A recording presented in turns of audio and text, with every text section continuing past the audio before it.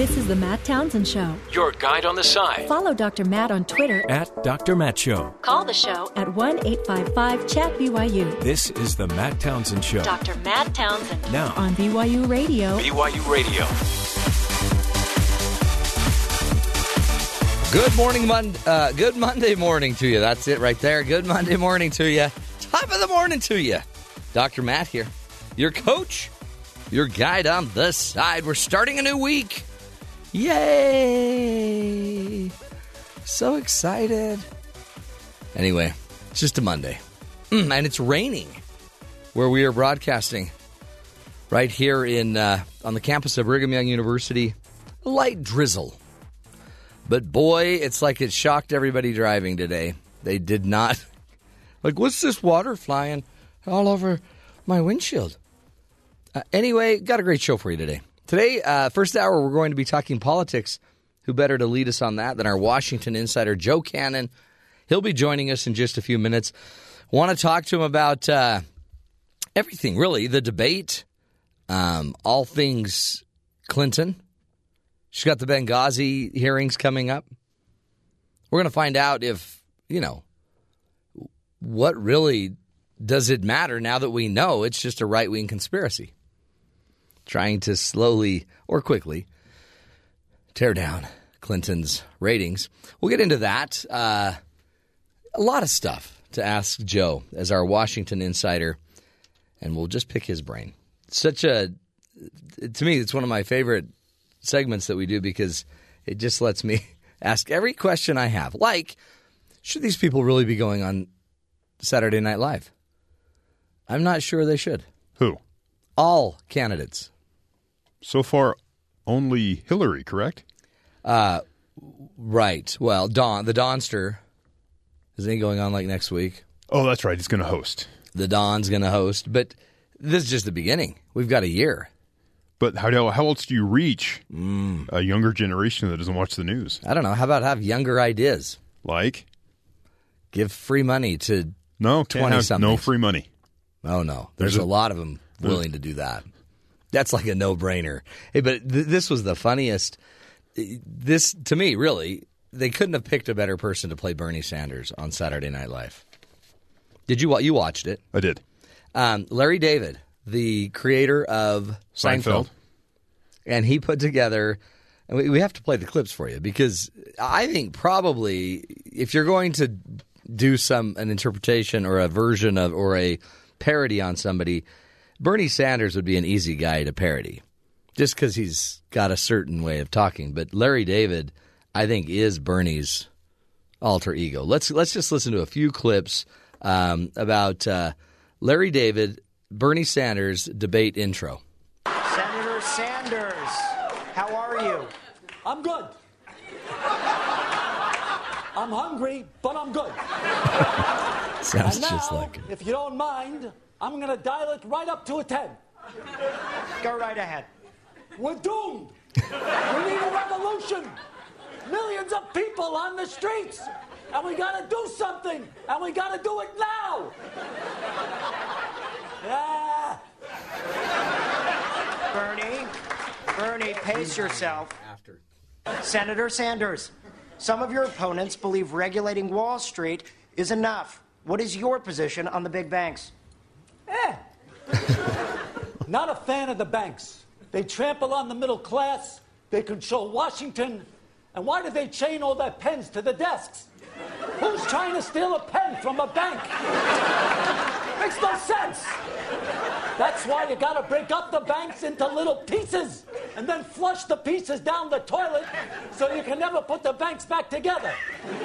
Then you just make the bankers pay for college for everyone and America's fixed. Hey! I love it. Isn't that great? Larry David is the perfect Bernie Sanders. Larry, he may have now a little night job. He's old, balding, wears glasses. Mm-hmm.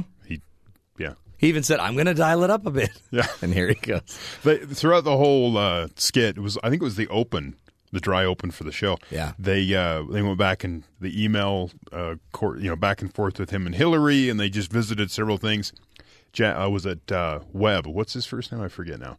Jim Webb. Seeing as he's not going to be part of this for much longer, just seeing his money from last week, the guy playing him would step out and say, I need to be heard. And then they ask him a question about something embarrassing that he supported legislatively. And he's like, pass. I'm going to pass on that. And it was just, that's all it was. And at the end, he's like, I won this, President Webb out. He's like, I'm convinced I'm going to win. So it was interesting the way the characters that they grabbed out of these real people and, focus on these little idiosyncrasies they have. So it's funny.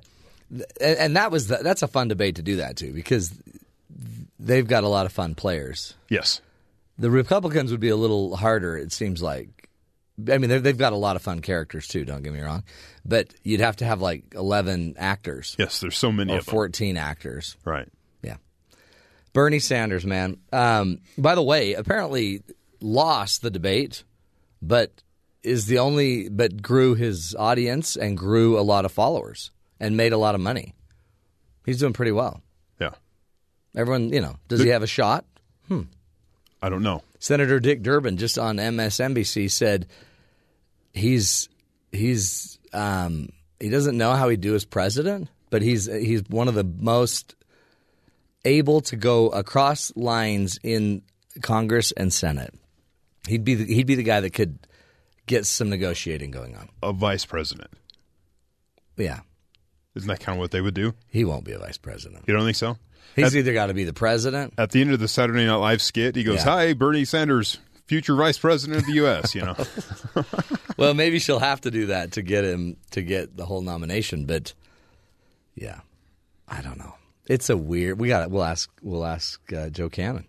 I think we're in a weird place because the mainstream America seems to like what Bernie's saying and what Ben Carson's saying.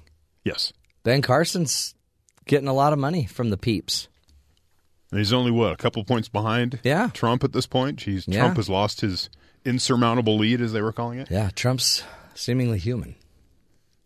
So weird. Or are people tiring of his message? I'm sure. But isn't that crazy? These leaders are these kind of extreme position people that can somehow draw in the average voter. But didn't we see this last time where we had, was it Rick Perry who was leading for a while? Yeah. And then all of a sudden the Pizza Hut guy or the Godfather's Pizza guy. Yeah. But Rick Perry never had. So if you add Ben Carson's numbers, Trump's numbers, that's a lot of people that want something different. Everybody on earth thinks Trump, there's no way he's going to win. If Trump wins, can you imagine? Like nobody thinks. It's funny to watch the news people because they're all like, all the pundits, So, I mean, something's going to happen. Right. Nothing's happening. They're hoping. Yeah. I don't know. Maybe they want it this way. Who knows? We'll see. But let's get to the headlines. Kathy's out today, so who better to enlighten us with the headlines than Terry South? Clearly frustrated by a series of gaffes, Benghazi Committee Chairman Trey Gowdy told fellow Republicans to shut up if they weren't directly briefed on the committee's activities. I have told my own Republican colleagues and friends, shut up talking about things that you don't know anything about.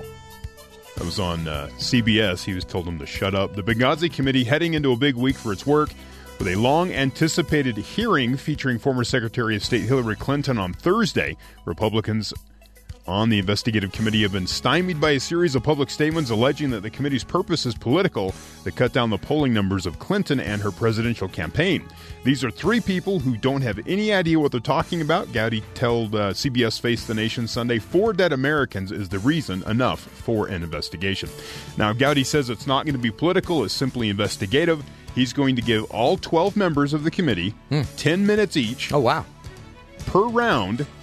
They're planning on 4 rounds of questioning. Wow. 8 hours that we will have Hillary Clinton on some cable news network just asking, answering. I guess Hillary's taken a lot of the week off to prepare for this. I guess. Doing some cardio. She has 8 hours to sit in a chair and be yelled at. Donald Trump says that he could have prevented 9/11. Oh, really? That's what he says. Why didn't he? He didn't have any legislative power at the time. Oh, it was legislation. But he's saying now, he goes, Trump took his argument with Jeb Bush over his brother's national security record to new heights on Sunday, arguing that he could have prevented 9/11 with his immigration policies. Jeb said, we were safe with my brother. We were safe. Well, the World Trade Center just fell down. Now, am I trying to blame him? I'm not blaming anybody. But the World Trade Center came down. So when he said we were safe, that's not safe. We lost 3,000 people. I am extremely, extremely tough on illegal immigration. I believe that if I were running things, I doubt that those people would have been in the country. With that being said, I'm not blaming George Bush, but I don't want Jeb Bush to say, my brother kept us safe. So it sounds like he's blaming him. Yeah. But he's not. Well, I guess it depends on what blame means. Right. But they could have just, they didn't have to be illegal immigrants. They could have just been here on a travel visa. Right. And some of them were here studying. Right. So this isn't just immigration. This is... Now, over the weekend, Donald Trump made a similar comment that you just heard right there about George W. Bush and 9/11. He's trying to beat Jeb up. Jeb jumped on Twitter to defend his brother, and then the two Twitter accounts went back and forth, and people were interested to see the discussion there. So, I don't know. It's interesting. I saw on CNN, they asked Jeb, if 9/11 wasn't your brother's fault, which we're not saying it is, right? There was terrorists. They took their actions. They did their thing. Why can we look at Hillary and say that the terrorists who did what they did and then blame Hillary for it? It's how do you blame Benghazi on Hillary if you don't blame 9/11 on? And then he goes, well, with Hillary, there was security problems. There was a problem within the infrastructure that she was in charge of. And they go, well, then what happened with your brother? There was security problems, infrastructure he's in charge of. It just back and forth that way. Web. Jeb didn't really have a question for that. After weeks of insisting he would not run for Speaker, Wisconsin Republican Paul Ryan, according to those close to him, never any names, just people close, is now open to leading the fractured Republican conference and seriously considering launching a bid for Speaker of the House, with one exception. His confidants tell sources that he will not negotiate with the House Freedom Caucus and their demands for changes to House rules. So the Freedom Caucus has probably already said that they will give him what he needs, because he wouldn't be announcing that if he didn't have. He goes, I'm not going to fight with you guys over rules and different things you want. I'll step in if you want me, but I'm not going to fight with you. That's smart. And also, two of Britain's largest newspapers report Sunday that Parliament's massive clock, known as Big Ben, and the tower that supports it need as much as $61 million in repairs. The Sunday Times, citing a government source, says the clock is so dilapidated it may grind to a halt. The Daily Mail on Sunday suggested the clock's hands could fall off without any urgent action. Ooh, that would be a bad day. So there's the possibility of shutting it down and not hearing Big Ben chime away. Oh, that's they sad. have to fix it.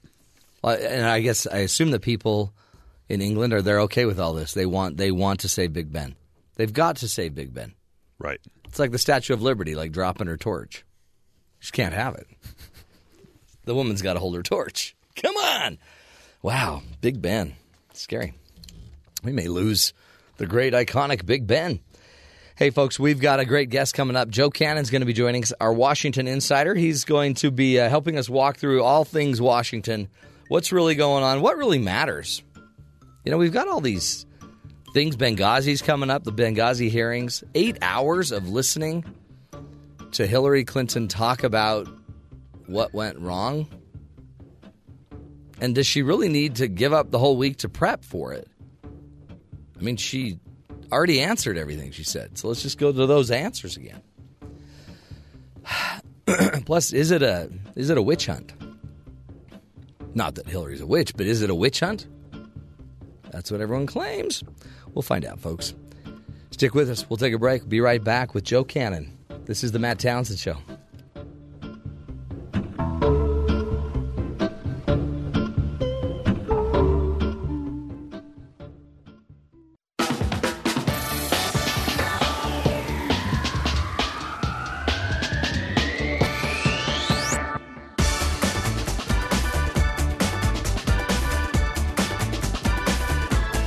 Welcome back, friends, to the Matt Townsend Show. In studio with us right now is Joe Cannon, our Washington insider. Joe was the chairman of the Utah Republican Party back in the day, also was a candidate for U.S. Senate, and also served in Reagan's administration in the US EPA agency from 83 to 85. He was also the editor of the Deseret News, and which is a large paper in the Intermountain West area. And so we're honored to have you, Joe, our Washington insider. Hopefully you're going to make sense of some of these crazy things going on in D.C. Yeah, although maybe you can't make sense of them. No, maybe that's the point, huh? Maybe there's no sense to be made. Talk about the debate, first of all. Just what did you think? 5 people on stage, 2 seem to actually be in the game. Yeah. There were 4 people on stage and Jim Webb. Let's say that who was when you're little you have these little picture books that have like 3 red socks and one blue or whatever. Which one doesn't fit? Well, I would just say that. I think the way I would sum it up, and it's not particularly novel, but a Democratic insider said, Hillary won, but I liked Bernie the best. Oh yeah, and I think that is sort of the headline and the bumper sticker. Yeah. She won to how no one ever says, but CNN and lots of people say, well, she won, but then Bernie comes up in the polls. So isn't that crazy? Yeah. So it's but Bernie got clearly attention. Connected. Yeah. Well, he got more connected. I mean, who knew except real insiders who the heck Bernie Sanders was 5 months ago, 6 months ago, man. But now, and that's really his goal. He feels like the more he can be out there and be heard, people will like the message. Yeah, so but let's talk about the message. I mean, to me, it was pretty dumbfounding to see 4 of the 5 people up there competing for who could be the most like Bernie Sanders. Isn't that crazy? Once in a while, Hillary said, "Okay, I'm not that." I mean, she's not that to start with, but still, it was all about moving to the left in a pretty astonishing way. I mean, there were, if you're a Republican strategist, there were 30-second spot after 30-second spot after 30-second spot. I can use that in the general. On that, it's like, wow. Well, and how about that question to Hillary? So, Hillary, are you a progressive or are you a moderate? Only Hillary, possibly. Maybe her husband could have done it and pulled it off. Yeah, she didn't quite pull it off. It was like, I'm both. I'm kind of progressive, but I want to get stuff done. I want to get stuff done. It's like, okay. Well, and the mere fact that we were talking socialism. I mean, that became part of the debate discussion with socialism. Well, it's not really socialism; it's democratic socialism. We're like those European democratic socialist parties. In fact, we should just be a lot more like Denmark and Norway. What the heck? I mean, Sweden. Yeah, we should just. Yeah, that's where we should be going. And nobody's saying no. America's way different. Right. America's different, and for a lot of good reasons, it's different. Sweden didn't win World War II. It's true. And I don't think Denmark did either. And even last time I checked, England didn't. Right. So, we're not all speaking German today, not because of Denmark. See, but that's the thing, isn't it? But there's something populist that everybody loves a lot of Bernie's ideas and Ben Carson's ideas. It's telling us something. Yeah, I definitely think it's telling something. While we're on winning World War II, I just want to say that it was in 1781, on this day, that Cornwallis surrendered to George Washington. So we did win that war, and winning that war was one of the most consequential things in the history of the world. Totally. There's no question that people are fed up with Washington. There is no question about that. It's the only thing that explains the popularity of a Carson and a Trump because, I think I've been pretty clear. I'm no fan of the buffoon, Donald buffoon. But I like Ben Carson is a wonderfully decent guy, but I cannot conceive of him as actually president. I still put him in the category of Bernie Sanders and Donald Trump. Yeah. He's a candidate that says one thing that's definitively, unmistakably clear. I'm not them. Yeah. I am not whatever that mess is in Washington. I'm not that. And you know what? A lot of people are saying, hey, I might like that. But is it possible now that we could actually – and it seems like Barack Obama – because he was a new politician. He wasn't deeply entrenched in Washington's ways per se. He was a community organizer. He was an educator. Is it possible that we don't need to have a president that knows everything, but just can come in, can create a really good staff, and can run it?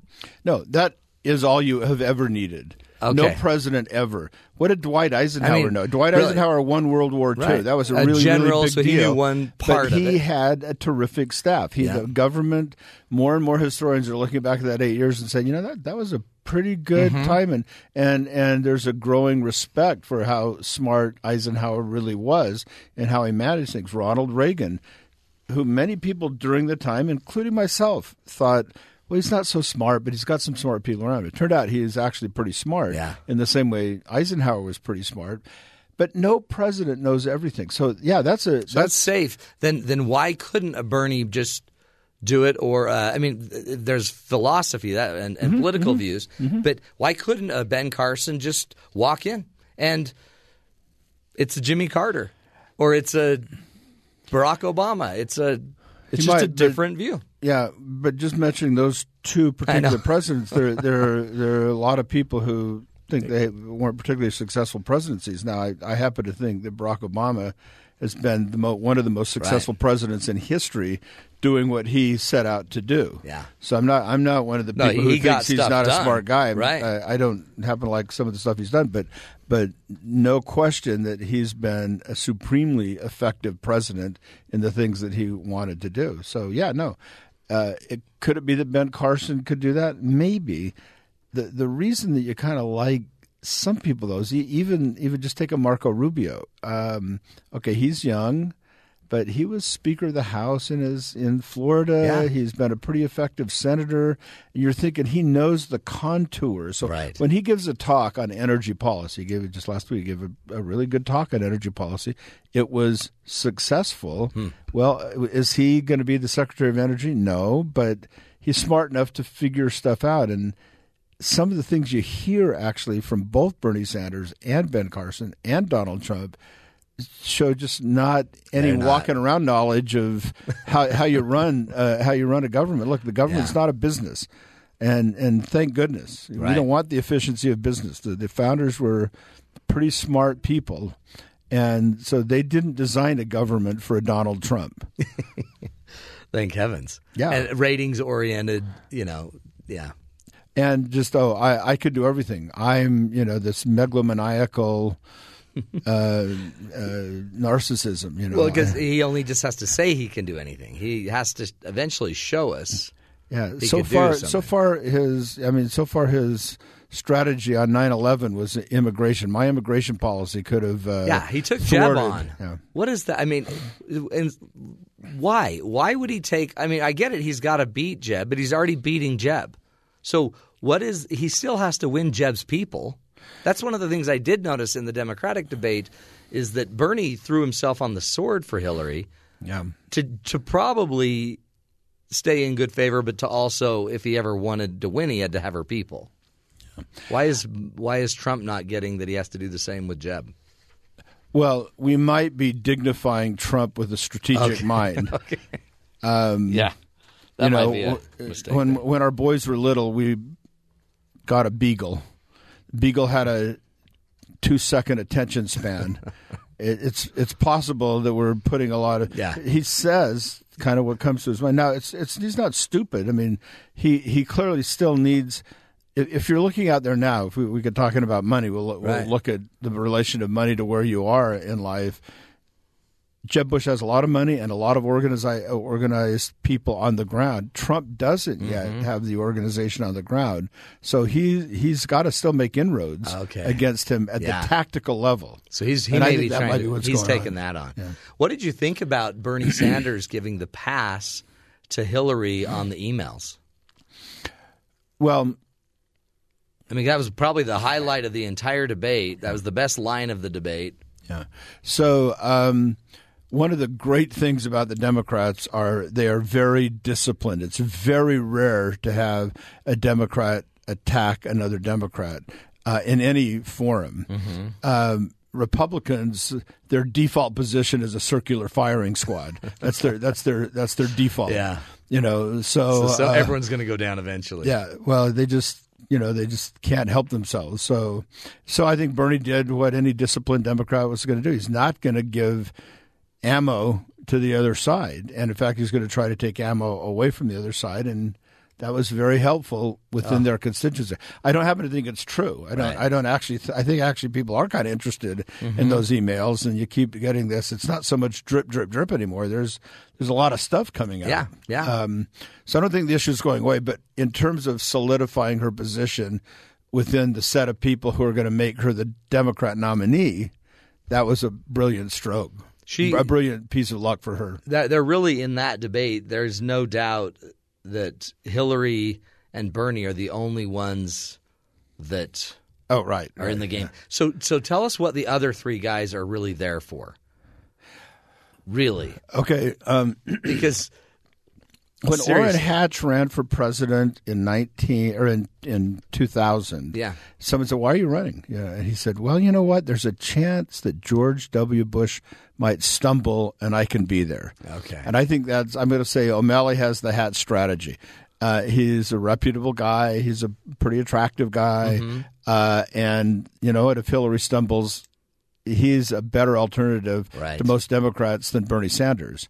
Why Ligon Chafee is there, I don't know. Ligon Chafee has been in the clouds. I guess he's a perfectly nice person who is wonderful guy, clueless. If anybody looks and acts clueless, it's Lincoln Chafee. Well, and he made that admission that he didn't even know what he was voting for in that first vote. It's like now, why Jim Webb was there? Jim Webb would have been a perfectly suitable Democrat candidate in the 60s. But he is on every way you could be out of touch with the other four people. He is out of touch. You know, I happen to like him. I think he's a very, very interesting, courageous. He's written some really good books. He wrote a book called "How the Scot." Can't remember what but the subtitle is "How the Scots-Irish Created America," and it was a very good nonfiction book. So he's an interesting guy. Yeah, but then his whole complaint is, I'm not getting any time here. I need more time. The minute you're commenting on how much time you're getting in the debate, and you're taking your time to comment on time, you're missing the boat. He shouldn't have been standing up there. I mean, he's actually a Republican. I mean, that's the funny thing. I mean, I don't know quite. War hero, Republican. Okay, let's do this. Let's take a break. Let's come back. I want to find out what you think about Biden getting in the race. Is it really a smart deal still? I mean, especially after watching the debate. Then I want to get into a little bit about what's going on with maybe with Jeb. Jeb seems to not be able to find himself. We'll get there. Tons of more, and Benghazi. Holy cow, the Benghazi hearings are coming up this week too. We'll get to that. More with our Washington insider Joe Cannon up next right here on the Matt Townsend Show.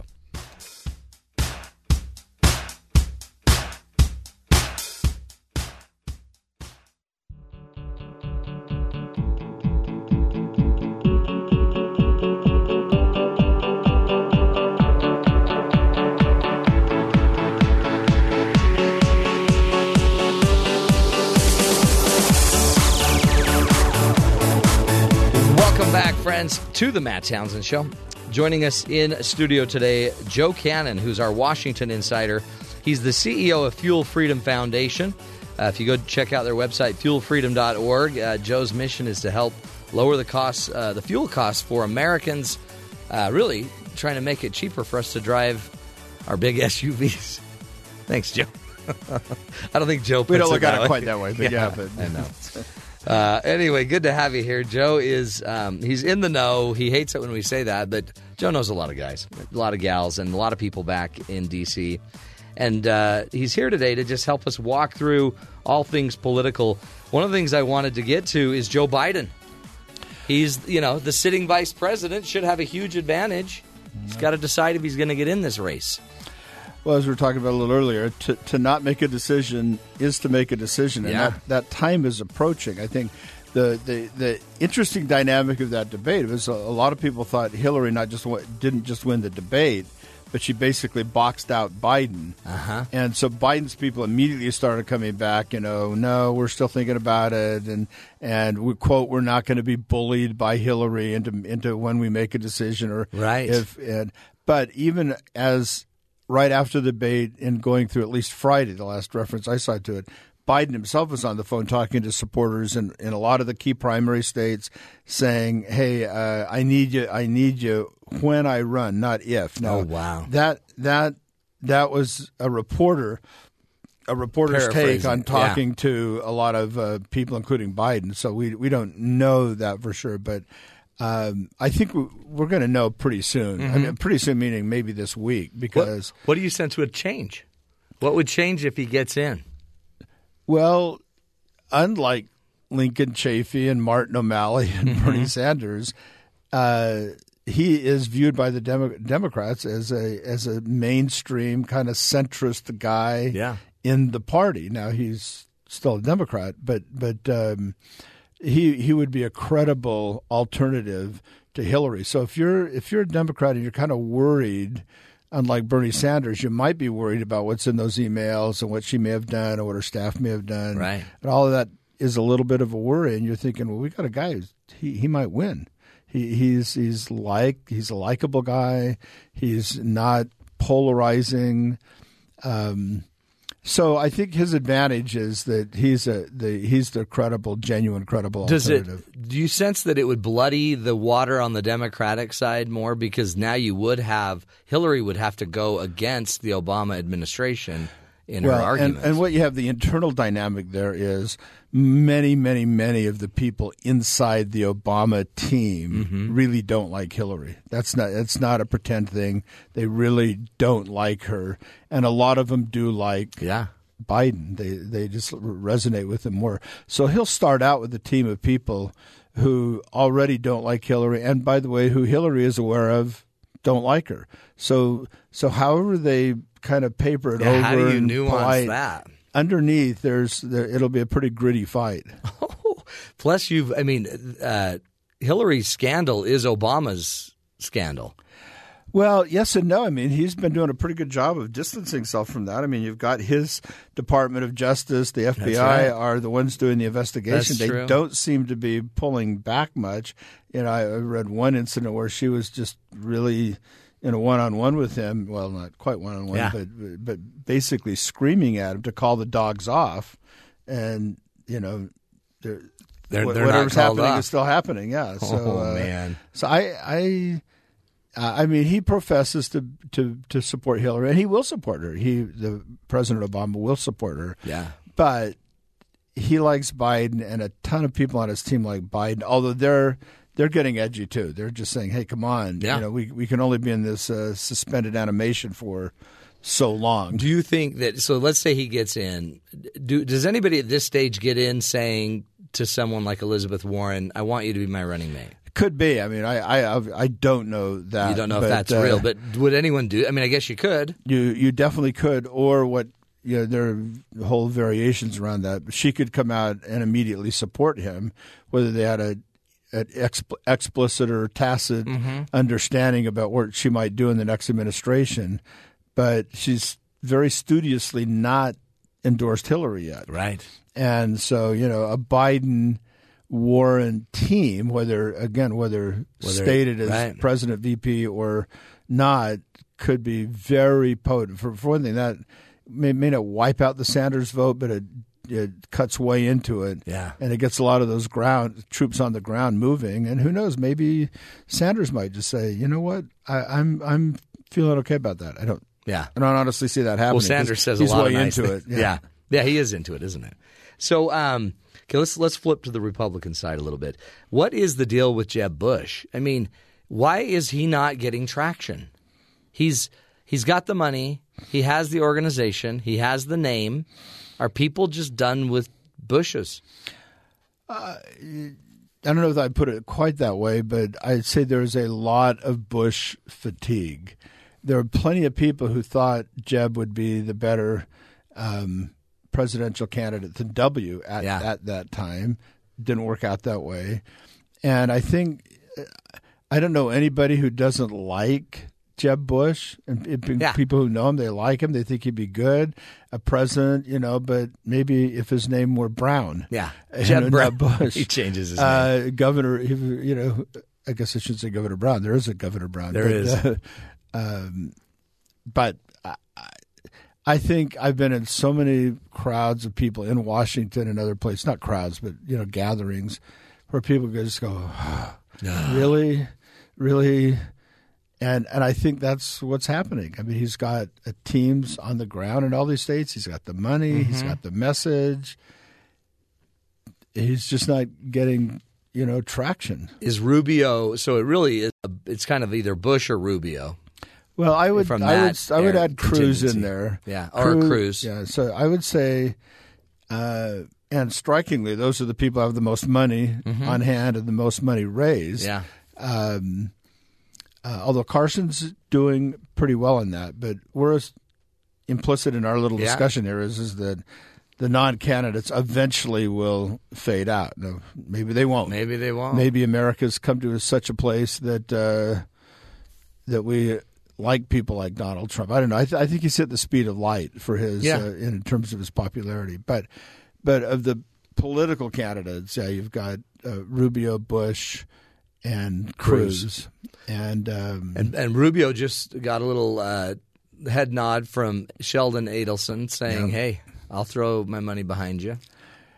Well, you accuse me of being an insider. I don't know, but of the people I do know who are sort of political insider types, I feel kind of a momentum toward Rubio. Do you sense an awful smart people are saying, okay, assuming it's not Trump, it's not Carson, it's not Fiorina, we're down to real people. Is it Cruz? Is it Bush? Is it Rubio? I thought Kasich might make it, but he's kind of taken himself out of that. Yeah.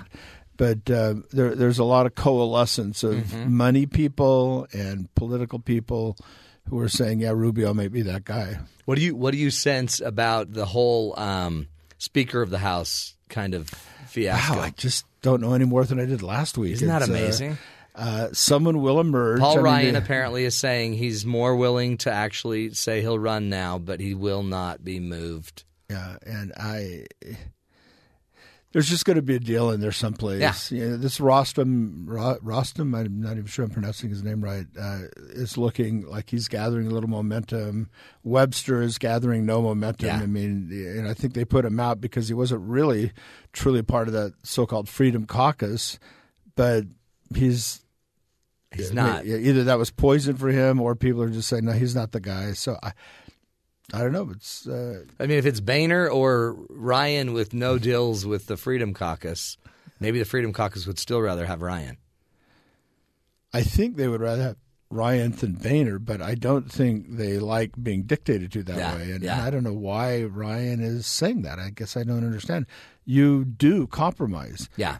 Now, maybe they don't, but Ryan is a guy who does understand the process of compromise. Yeah. He's probably just positioning. It could be. He's and maybe that's how he has to say it publicly. So that he doesn't seem any more beholden. Oh, yeah. Than he actually will be. Yeah. That's some tough stuff. Listen to this, by the way. This is, we just found this, clip number 5, Jeb on Trump. This is what Jeb thinks about Trump being president. I have grave doubts, to be honest with you, and it's only because of the things he says. It looks as though he's not taking the possibility of being president of the United States really seriously. For him, it looks as though he's an actor playing a role of a candidate for president, not boning up on the issues, not having a broad sense of the responsibilities of what it is to be a president. Well, I agree. I agree with him on that. If you look at Trump's spending, what he's done is he said, "I'm a celebrity. That's going to take me an awful long way," and he's not spending hardly any money at all. It's amazing. He doesn't have to buy media. He just accepts an interview. Yeah, but he also doesn't feel like he needs to buy staff, and he doesn't need to do a lot of things. He just uses his own people. He's just going ahead, and he's going, I wonder how far this will take me. I doubt that he's going to spend serious money on his own for this. So maybe he's just taking a flyer. Okay, hey, I'm popular. I got big name ID. I've got a message. It happened on a message that is pretty catalytic. Basically, make America great again. That's an easy thing to say. And what could he be a vice president? No. No. Who would want him to be their vice president? Well, I guess they'd want his constituency. That stupid president. You know what that stupid president did today? Gosh, if I were the president, things would be so much better. That's so true. Oh, can you imagine your vice president turning on you in every press conference? Yeah. Yikes. Hey, what do you think about Benghazi coming up and the hearings this week? I mean, that's turned into another fiasco, too, with all of the two Republicans have actually come out and said, it's a witch hunt. Well, I mentioned the circular firing squad that Republicans go. engage in, and that's kind of Exhibit A of that. Those comments are very good for Hillary. They are also 30-second spots. Yeah. She's going to make a lot of head of that. But undergirding all this is Trey Gowdy's a pretty smart guy, and he's mad at me. You heard his comment. He just told everybody to shut up on his side. They don't know. You don't know what's going on. Right. We know what's going on. This is something that was a national tragedy, a national disaster. Might have been preventable. So there are lots of questions about Benghazi that are pretty interesting and important. Yeah. If Hillary had nothing to do with it. And I think Gowdy makes that case. And we'll see. I mean, already there's kind of what's coming out even about Huma Abedin last week. I mean, they're keeping that pretty close, but there's a lot of nervous tension around that on the Democrat side. There? And because nobody talked much about that. There's not as was that closed doors? It was closed door. Yeah. So but still, there's information leak in Washington. If they're because Hillary's taking it serious this week. I mean, she's hunkering down. Yeah, and she should. They've got serious investigators. They've got a serious chain of events that they're looking at, and of course, it was a tragedy. No one really was deployed to. Not only was no one deployed, they were, told not to. Yeah, so they were held back. The soldiers who gave their lives for them, they were on their own, and they were expecting some backup, some support. Oh, that's a tragedy. So there's a whole tragedy around there that it's a coincidence or not, I don't know, but I think there's more to this investigation than just a witch hunt, though. How can you resist the temptation if you're a Republican to go after the leading Republican or presidential candidate on the other side? Yeah, she was the secretary. Right. Okay, we got to take a break. We'll come back. I want you to stay with us one more break. Sure. We'll only have a couple minutes, but I want to talk about Israel because you nailed it last time when you're talking about the stabbings, just these kind of random lone wolf stabbings all over Israel. We'll come back. More with Joe Cannon, our Washington insider, right here on the Matt Townsend Show.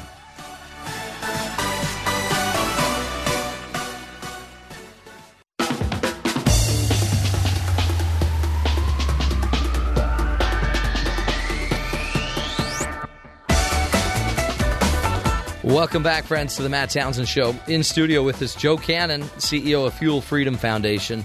And he is our Washington insider, is here to just enlighten us, give us the background on a lot of the news stories that you hear in the political press. But, Joe, last week I asked you, what story are we missing? And you brought up in Israel, there's not like bombings, like, terrorist bombings, but there's kind of a terrorist stabbing thing going on. Like the Palestinians are rebelling one stabbing at a time.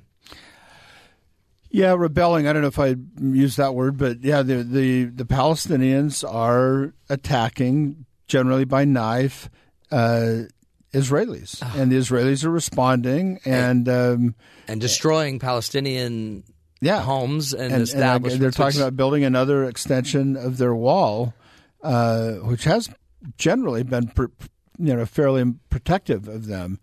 But I guess what just is so disappointing to me is that a lot of people are treating like there's some moral equivalence here. So it's Palestinians stabbing Israelis, not the other way around, right. And so now then Israel gets criticized for trying to protect its citizens against these stabbings, and there's some effort, I don't know, on the part of the media or whoever to make this some sort of morally equivalent thing. And I would just say Benjamin Netanyahu said it best, not in this context, but in the context of the missiles from Hamas coming in Gaza. He said, if the Palestinians laid down their weapons tomorrow, there would be peace. If Israel laid down its weapons tomorrow, they would be annihilated. And that's just how it is. Yeah. The simple fact of the matter is that there are video clips. You can see them about how to kill a Jew to Palestinian kids. Yeah. How do you go about killing Jews? And it's just all. I don't know. You've got the problem in the Middle East itself, but you've got an overall wave of anti-Semitism around the world. This is very and that's disturbing. something you talk about a lot. There's that pushback. We have about a minute left. Anything other stories we need to be paying attention to? We've talked about this a little bit in the past, but this whole refugee crisis in Europe is a fundamental change in what's happened really since World War II. It's a very profound change, and it's going to be really interesting already. Hungary built a wall. They said, okay, you're not coming through Hungary anymore. Not doing this anymore. Just last week, a very right-wing government in Switzerland Switzerland is Switzerland. They're supposedly neutral. They love everyone. But they just elected a very right-wing government that was based on keeping people out. And you could see more and more of those right-wing parties coming to the fore. And when I say right-wing, I'm not talking about right-wing like US in the United States right-wing. We're talking about people who they make me nervous, and they should be making a lot of people nervous. Yeah, like old Germany, right? That is how Hitler. I watched over the weekend a 2-hour movie, but it was really a long documentary made in the 40s showing the rise of Hitler. Actually, the movie was shown at the Nuremberg trials. And even in the late 20s, early 30s, there was some shocking scenery. Oh, man. Anyway, so the immigration thing is going to be it's huge. Yeah. And we've had an expert on talking about that, and they've got to go somewhere. Yeah. And eventually, we've already, I think, said 80,000 or something we would take next year. And we'll go there next week. Joe, we appreciate you. Keep up the great work.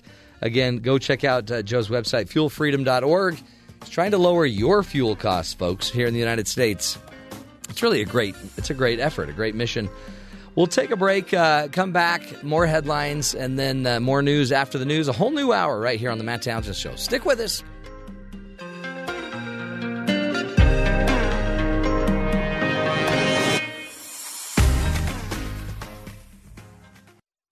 This is the Matt Townsend Show. Your guide on the side. Follow Dr. Matt on Twitter at Dr. Matt Show. Call the show at 1-855-CHAT-BYU. This is the Matt Townsend Show. Dr. Matt Townsend. Now on BYU Radio. BYU Radio. Good morning, everybody. Welcome to the Matt Townsend Show. Dr. Matt here, your coach, your guide on the side. Welcome to the program. This is the show where we give you the tools, the information, the insight you need to grow a healthier, happier life. We all need it, right? It's one thing to read the headlines. It's a whole other thing to know what to do with it, let alone how to implement it into your life. Welcome to the program. Got a great show for you today. Envy. Do you ever feel envious of others? I know. Every time I walk in, Ben looks at me like, how come Matt has everything? Don't you, Ben? He acts like he doesn't, but he's like, there's the epitome of success. Oh, if I could just be like Matt. Isn't that true, Ben? Yeah, it is. Talk more about it. That didn't sound convincing at all. It's almost like he's just sort of playing along. Right. Huh. It's almost like he doesn't even feel it. Yeah. Anyway. Not a good look. Not a good look. Dr. Frank Ninivaggi will be with us in just a few moments. He is from Yale, for heaven's sakes. Teaches psychiatry. Man, smart people. But he's going to walk us through envy theory. And they answer our emails. I know, it's the weirdest thing. He's attending physician at the Yale-New Haven Hospital, board certified in psychiatry and neurology. And he's going to be talking to us about envy theory. Ooh, envy theory. Ben, you need to listen to it because, you need to learn. We always say don't envy someone. You shouldn't envy me. But I think this is actually going to show that there are some benefits to noticing others and wanting what they want in a healthy way. Yeah. So I'm allowed to keep envying you for a time. Yeah.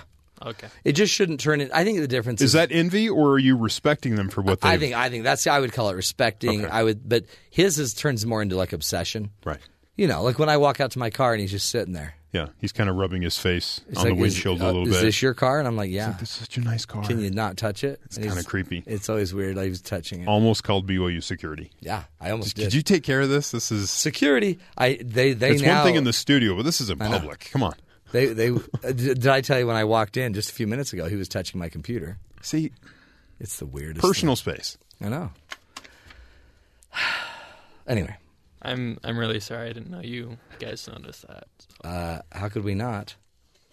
You always, your hands are so sticky, and then everything you touch gets all sticky. Hey, by the way, today also, evaluate your life day. This is the day that you can look through your life and just say, hey, life, how you doing? Wow. You're not working for me anymore. I need to make a few changes. Then you change it. I'd imagine this music in a department store during the 70s. I want you to imagine that you're going up an elevator. It's kind of cool. At the old Macy's. You come out. Hey, Gladys. I think this kind of determines how your life is going thus far. This seems like a great life. If this is the music you're using to evaluate your life. Like buying appliances. Yes, I'll take the mustard yellow set of appliances. My mom had that fridge. Everybody did. Mustard yellow fridge. That was the color of the 60s, I guess, 70s. Ugh. And then they pulled up their hardwood floors. The linoleum. Yeah. Mustard yellow. Let's put linoleum on top of that. Yeah. Yeah, those are the days. Anyway, today is Evaluate Your Life Day. By the way, did you hear this crazy story? This is amazing to me. American Airlines. I mean, as if flying wasn't, dangerous enough. American Airlines had a flight that was delayed for more than an hour by bees that were swarming bees under. Flight of the bumblebee? Yeah. Wow. The bees were swarming under the wing. Right. So they didn't take off? Why? So it just had to, because you don't take off with bees swarming. Bees are small. It's No. not like it's like a seagull or something. But a swarm of bees. Flock of seagulls. Don't get him there. He'll change the music. So you have a swarm of bees. Like Yes. you can almost hear them right here talking. All right. Go to the wing. Go to the wing. Okay. And they started flying under the wing until service crews noticed it. What do? Call the beekeeper. Get the beekeeper. Where's American Airlines beekeeper? Did anyone just think maybe fly away? You know what? Hey, Larry, go swat the bees. Go swat them. This plane was on the way to Germany. They didn't need bees. All right. So it took 1 hour to get the bees away. Then guess what happened? They came back? Another swarm came back. Oh. They're back! So dramatic. Mm-hmm.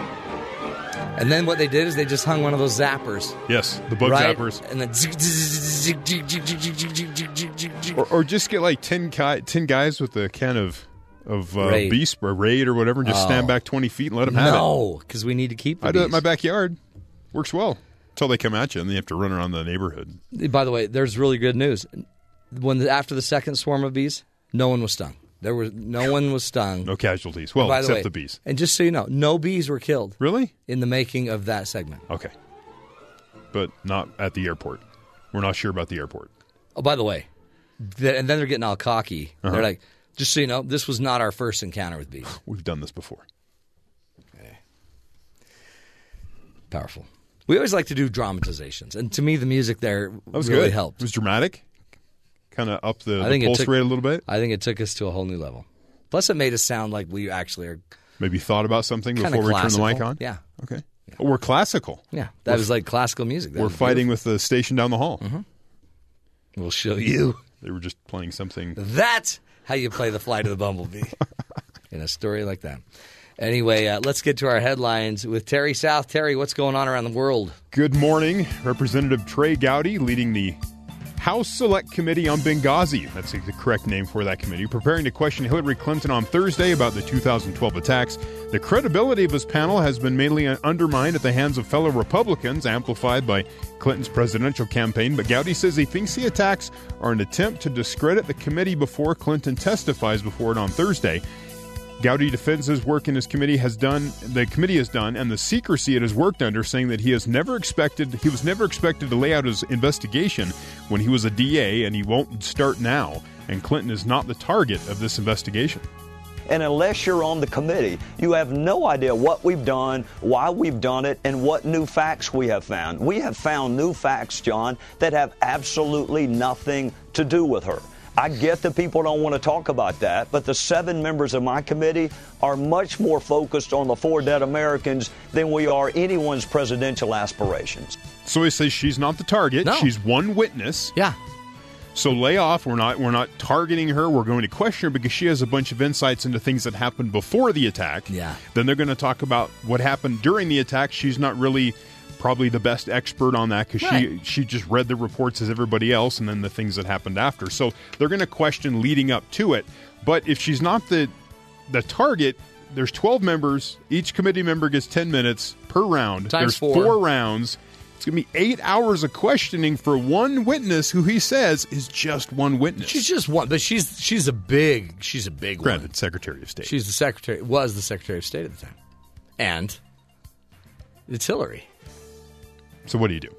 You ask her a lot of questions. I find it interesting. 2 days after trading barbs with Republican presidential frontrunner Donald Trump, former Florida Governor Jeb Bush kept the spat going on CNN's State of the Union. He told host Jake Tapper that he has grave doubts about his opponent's ability to handle the presidency. I have grave doubts, to be honest with you, and it's only because of the things he says. It looks as though he's not taking the possibility of being president of the United States really seriously. For him, it looks as though he's an actor playing a role of a candidate for president, not boning up on the issues, not having a broad sense of the responsibilities of what it is to be a president. So, them is fighting words. But they're fighting on Twitter. Yeah. So a lot of the people that are interested at this point in the election cycle are not seeing any of this. Yeah. Which is it's a safer way to fight. Yeah. But then the pundits will bring it up because they're all on Twitter. Right, because they're trying to fill 24 hours a day of news. Totally. So, interesting there. A U.S.-led coalition airstrike in southwest Syria Thursday killed the top leader of the al-Qaeda-linked Khorasan group, the Pentagon said on Sunday. The military did not reveal any additional information about the strike. They did say it was the 5th senior leader of this Khorasan group that had been killed in the last 4 months. Not much known about the group. Intelligence officials say it has emerged as the cell in Syria that may be the most intent and capable of striking the United States or Western allies in a terrorist attack. So we don't know anything about them. We know that we keep taking out their leaders, and they may be able to attack us, but no more details available. Okay. Shadowy would be a word that I would dark use with that there. The State Department was among the worst agencies in the federal government at protecting its computer networks while Hillary Clinton was secretary from 2009 to 2013, a situation that continued to fall apart as John Kerry took office and the Russian hackers breached the department's email system, according to an annual report card compiled by the White House based on audits by agency watchdogs. Well, that is so weird. Of all the times to be putting this memo out. It's weird. The White House is putting out the memo that done under Hillary's watch, the emails were the least secure. This week they put that out there. Of all times to do that. It says each year from 2011 to 2014, the State Department's poor cybersecurity was identified by the Inspector General as a significant deficiency that put the department's information at risk. That is the weirdest timing. It's almost, and by the way, weird. There's no correlation here. I don't know if you know this, but Joe Biden may run for president against Hillary. No way, really? Yeah. Wow. Can you believe? This might soften that up a little bit, make some room for Joe to maybe get some support his way. I wonder if that memo will now come up in the hearing. Possibly. There is 8 hours. They're going to talk to her. They have to talk about something. It's amazing. On a lighter note. Okay. The newest Star Wars trailer will premiere tonight during Monday Night Football. When? Hallelujah, hallelujah. Why are we playing that song? Why not? Well, Shouldn't you play a Star Wars song? It's kind of cliche. Like the bar. You talk about Star Wars, you play Star Wars. It's kind of expected. So why would you play the Motab? Well, it's because it's a celebratory time. And the absurdity continues. Well, ticket sales, pre-ticket sales, obviously, for the movie that premieres December 18th, go on sale tonight, right after the trailers premiered. Oh, man. What is happening? And also, to celebrate the trailer coming out tomorrow or tonight, yesterday, they put out 3 teaser trailers that were like 15 seconds long. A teaser trailer would be like a baby trailer. For as far as I could tell, were just cut up segments from the first trailer that I've already watched 20 times. Do you understand that you are a geek? Absolutely. And do you understand that many people have a life? They also put out a poster, a movie poster, and up in the corner may be a Death Star-like structure that they have yet not really talked about. So a new Death Star-like structure might be out in one of the mini trailers or the trailer. It's on the poster. But no matter what, you'll want to buy your tickets soon for a movie that's coming out in 2 months. Yeah. What's wrong with that? You know what? All I have to say, Terry, you need to spend more time with your kids. He was watching the trailers with me. Well, you need to spend more quality time. Dad, what's flying? They're flying right there. He loves Star Wars. Man. Folks, this is why the future is so sketchy. My wife's like, do we take the 4-year-old to see Star Wars? Absolutely. He'll be fine. You don't even know what that Death Star does. I know. I don't know that I will. I'm going to guess it blows stuff up. Remember, if you just look at the track record, Star Wars, the movie, it had a Death Star. It blew stuff up.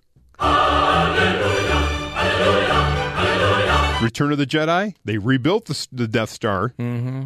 I'm not sure if they actually fired it in the movie. I'll have to watch it for, the 50th time. But it was built to blow stuff up until it was blown up. Hey, can I just point something out? Yes, go ahead. When Kathy does the news, we never talk about this stuff. Well, I know. I want Kathy back. I miss Kathy so much. I miss Kathy. Matt want Kathy. Anyway, we're going to take a break. No more Death Star. No more just talk of Star Wars. No more Ben playing the Hallelujah chorus with a Star Wars announcement. We'll take a break, folks. Coming up, Dr. Frank Ninivaggi will be joining us. Right there from Yale, my friends. He's going to be talking about envy and envy theory. I mean, envy has its place, but it might not be the way you're thinking about envy. We'll talk about it, folks. This is the Matt Townsend Show. Stick with us right here on BYU Radio.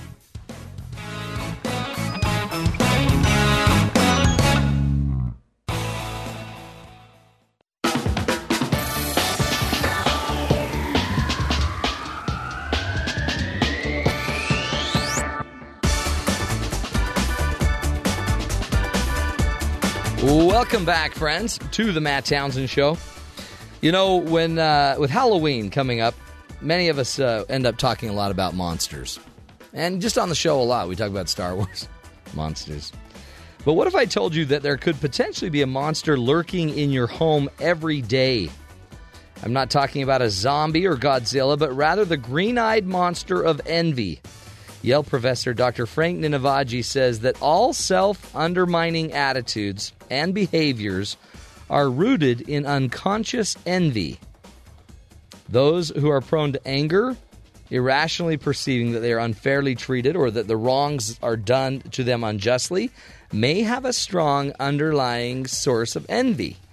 So Dr. Ninivaggi, who is the attending physician at Yale-New Haven Hospital and board-certified in psychiatry and neurology, he's returning to our show today to discuss his psychology article, Envy Theory. Dr. Ninivaggi, welcome back to the show, my friend. Oh, well, thank you. Always an honor to be invited back to speak with you. You bet. We love having you on here to pick that incredibly strong brain of yours. Oh, thank you so much. Frank, talk to us about this, because we've always heard that envy, watch out for envy, but really explain to us as a psychiatrist, what is the big deal about envy and what is the theory of envy? You've created and studied, but you're a big, I don't know what we call it, proponent of this envy theory. Right. The whole, generally speaking, and I'm speaking sort of almost simplistically because Please. it's so complicated. Envy is considered an emotion, and actually many professional psychologists consider it a secondary emotion only available to persons maybe after the age of 2. Now, I, in distinction to that, followed the school of Melanie Klein in London. She was a psychoanalyst who lived and worked roughly from about 1920 to about 1960. She's actually the mother of all child psychotherapy in the world. But she's eclipsed in general because of the very important work of Anna Freud in this country. Anna Freud lived in London, but her work and her disciples came to this country and sort of took over the whole field. Okay. All over the rest of the world, people involved with children and child psychoanalysis and child therapy acknowledge Melanie Klein to be the mother of child psychology, psychoanalysis, and therapy. Now, that's a prelude to this. Toward the end of her life, she died roughly around 1960. In 1957, she published a tiny little book, which was the culmination of her life's work. And the name of the book was Envy and Gratitude. Oh, wow. She published it. It was sort of short, succinct, concise, and packed with about 80, 85 years of experience. For some reason, and we can go into that, but I don't want to right now, that idea of envy and her idea of envy was that it was central, core, and developed actually at birth. Oh, wow. And it really flourished in the first 3 months of life, and then it had to be toned down so that it would not overtake the individual and cause impairments, psychological impairments. And the way you initially kind of introduced this segment about the monster, yeah, many people instinctively and reactively thought she was saying that envy is a monster and that children, and this is almost silly, children are born poisonous. Oh, wow. Infants are born highly corrupted, not able to be corrupted. They were. They were actually darkened and monstrous inherently. Wow. Now, because that was the, I'll call it urban legend, even though that expression wasn't available in those days, yeah, nobody took this idea up. And this woman died with the epitome of her life's work unrecognized. Oh, that's sad. That's sad. Oh, I know that. Only a few of her followers, the people that she directly analyzed, who are all dead now, one of them is considered a great psychoanalyst. He was an MD, Wilfred Bion. He analyzed me because I forced myself to make it my business from Yale and studying my child psychoanalysis in the vein of Anna Freud in the 70s. I forced myself to take months and months off at periodic times to go to London to see Bion while he was still alive. Yeah. And I had a psychoanalysis with him. How great. Albeit briefly, but within a year he was dead. So I feel that I have a link to the past. So this idea of envy has always been with me, and I've taken it seriously. Now, in the beginning, I thought it was pretty kind of negative and ugly, and it is when it's malignant. But actually, over all the years, and it's been 40 years now that I've been devoting my life to the study and elaboration of envy, that I realize that envy is a gift. Envy is a gift of nature, if you want to be spiritual about it, of the great creator of the universe. Envy is a gift because if we can identify it, regulate it, and work with it, it can become the healthy maturation of envy, which, in a couple of words, equals empathy, compassion, and gratitude. Oh, interesting. So it is a root of kind of being a natural man, a natural human.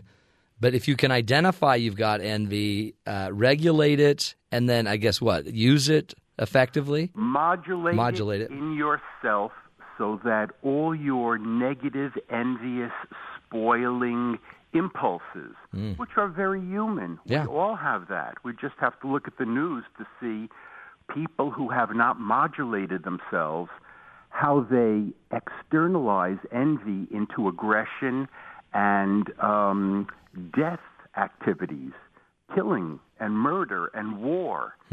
Freud actually, toward the end of his life, wrote a paper, Why War? Well, it wasn't a paper, it was a letter that he wrote to a magazine, a newspaper, along with Albert Einstein. They were asked the question, why war? And they had to, in a couple of paragraphs, give their explanation. Freud said it's an emanation of what he called the death instinct within us, which is the correlate of the life instinct, which really means the impulse to act destructively toward ourselves and others. And it's inherent, innate, and constitutional.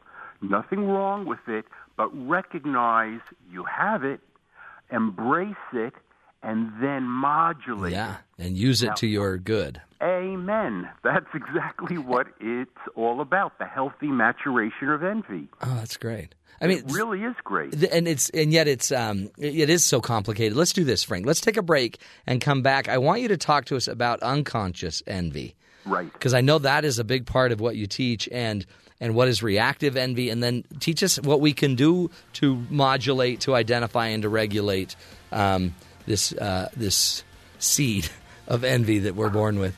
Interesting stuff, and our children have it. I mean, it does kind of it's kind of an overarching theory of life and development. Stick with us, folks. More with Dr. Frank Ninivaggi, learning what we can about envy, how to manage it, master it, use it to your advantage. We'll figure it out. Stick with us, folks. This is the Matt Townsend Show. We'll be right back.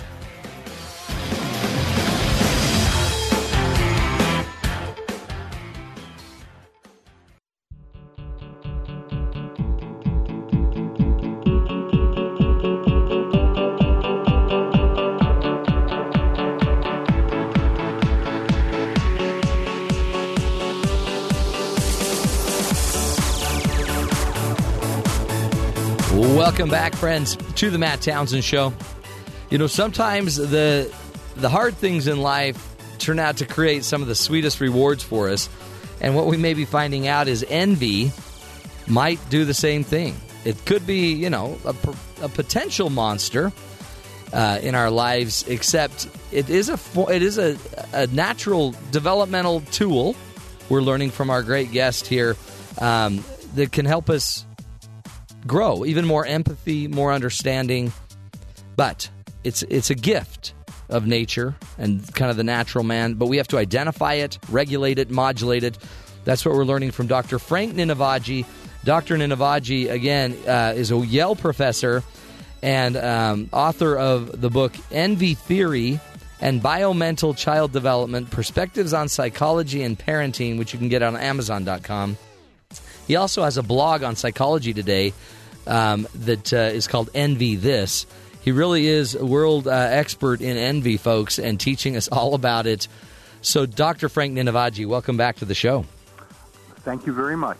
Appreciate you being here. Continue your teaching of envy. You taught us that it is a gift of nature. It's something that we're born with, and we need to then learn to identify it, regulate it, modulate it. But we also, I've read in some of your material that you break envy down into different, I guess, types of envy. an unconscious envy, a reactive envy. Walk us through some of those. Okay. Well, developmentally, if one accepts the idea that it is part and parcel of human nature and human psychology and the mind, then one has this capacity at birth, and it reaches its height in the first few months of life, and then it becomes modulated, but it's always present in a subliminal way. Now, I say that because when I say that from a developmental point of view, human development, most of what occurs in the first 6 to 12 months of life is technically unconscious, not in conscious awareness of the infant, and remembered and stored consciously. Everything that occurs is experienced and registered unconsciously and remains that way for the remainder of our lives.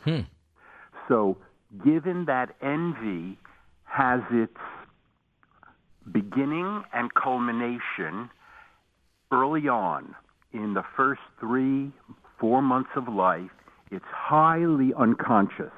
You know, when you look at a little 1-month-old baby, the baby's eyes are only opened a little bit of the time. Most of the time the eyes are closed. The baby is not matured. The baby is sleeping a lot.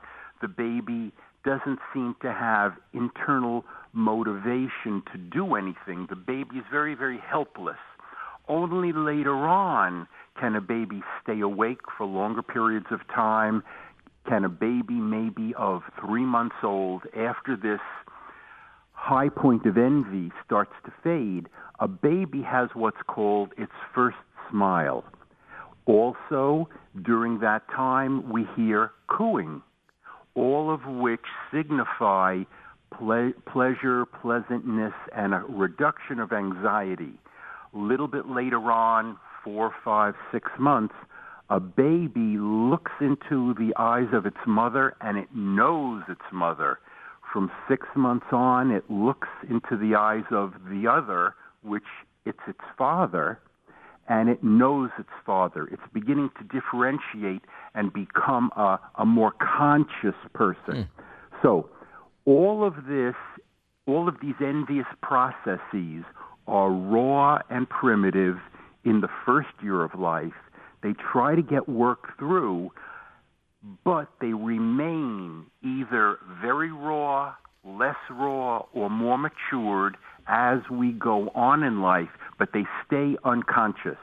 So that's the root of all conscious experience, unconscious background. And that's so, what I mean by unconscious. And that's that's an underlying, that might be the sense that we don't necessarily consciously think that what we just did was an envious act. That's right. Envy usually is a reactive, a reflexive response to seeing something so magnificent and so extremely superb and good and grand that we can't tolerate it. And because we can't tolerate it, believing we don't have it, we have to spoil, deface, and destroy. Why? Merely to reduce the anxiety and distress we're experiencing. That's the heart and soul of envy. So what it does, just in my little brain, but it's behind the scenes. It's a software that's running, and we may have advanced and developed. But this envy is running, and when we have something that we think is beautiful, but we don't possess it, like maybe a character trait in another person, or discipline, or hard work, or any other gift that I might see in anyone else, I might, in response to that, turn into being angry or frustrated by it because I don't personally possess that trait or that car or that skill set or that beautiful thing. True, as long as the individual idealizes what he or she perceives. So if I want money and I don't have it, it makes me mad. Right. If you have just an average amount of money and you see somebody with a little bit more money, you say, oh, I wish I had a little bit more than I have, and then you go on with your life. That's not envy. Yeah, okay. But if you say, I hate millionaires, it's unequal, it's unfair, there should not be any millionaires because I'm not a millionaire. Those people have too much, it's unjust. As soon as we hear these discrepancies that set up this binary superior-inferior, that means envy's at work. And that's where we, as a human, growing up, evolving, developing, we need to notice it as envy. Oh, I'm having envy in this situation, and identify it, and then regulate it. Right, by saying, is what I'm experiencing realistic, rational, workable? Does it permit me as a human being to coexist humanely with other human beings? Or is it causing me to want to delete and destroy the superior that I perceive? That is such it's profound, isn't it? It's profound, and it's unbelievably deep and complex. Oh, yeah. But it can also, because it can work with more than just a tangible thing like money. If I see that someone's virtue is honorable and noble and high, and I don't feel that I have strong virtue or worth, then I might get mad about that and tear that down. And want to corrupt it, delete it, or deface it. That's why you have buildings that are defaced, windows that are broken, people who rob and loot. I love this. I do too. But Frank, it is so complicated but it's really no more complicated than other psychotherapeutic philosophies or theories, right? Well, the reason it probably is that the root of envy is the death instinct or destructiveness to the self and to the other. Many of us don't want to believe we really are destructive. Partly. Yeah. Not completely. We are loving plus destructive. We are creative plus destructive. Constructive plus destructive. And we only want to see goodness in ourselves. Yeah. We don't want to realize that we have that other aspect which is there to modulate the creativeness and the goodness. They work together synergistically. No, right. But so, Frank, from a religious point of view, many people believe that there's an inherent dose of goodness and badness in the natural man. They do, right. I mean, so religiously, it's not a big jump for a lot of people to just naturally think that. Not that the child is this evil, dark spawn of Satan, but just simply that. But there is the yin and the yang. There's the opposition, and there's the goodness and the dark, and they have to go to battle, and one will win. Exactly. Versus the idea that we all are tabula rasa, right. neutral and totally molded and influenced by the environment. Mm-hmm. Totally. But and it could be, Frank. I mean, couldn't the same theory exist? It's just injected socially. It's because of our parents. I mean, because if it's not that we're born with it, then we developed it by our upbringing. But it's just as pernicious. Exactly. However it got the there. Chicken and the egg thing. Right. And, how many angels can dance on the pin of the head? Mm-hmm. That was like the raison d'etre of many people's lives and minds hundreds of years ago.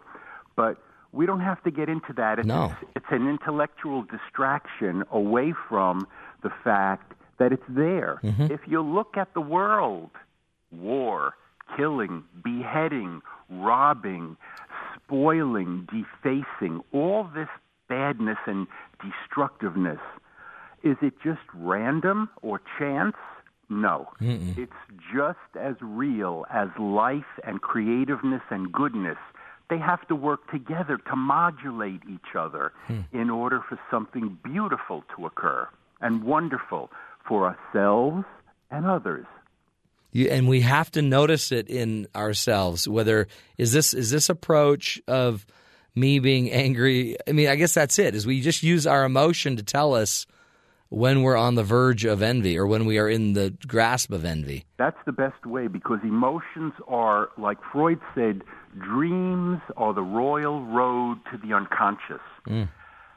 That is when you're sleeping and then you are awake. If you're awake and you believe that, then you can work with it, and I think it's true. It's absolutely true. But many of us, when we wake up, we remember the little bit of dreaming, and then it fades. Yeah. And all we know is the projections of our eyes to the outside world, the sounds we hear, and our center of attention is focused outwardly. This takes, because it's so complicated. We could talk about this forever. But honestly, though, Frank, your blog does talk about it in depth. I try to, but I have to speak about it in simple terms, and I risk demeaning it. I risk diluting it.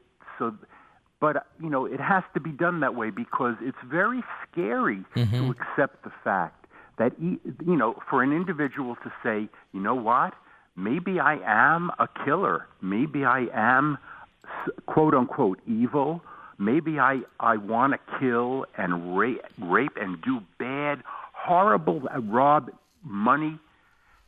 Nobody wants to say that. We all want to say, we don't want to say. That's the whole point. We don't want to say anything. We don't want to think about all the various emotions we have, especially the negative ones. And the negative ones, you learn by mistakes. This is the way to learn and develop yourself to be a healthy person, an empathetic person who has perspective-taking, sense of gratitude, and a big thing that's very infrequently talked about is forgiveness.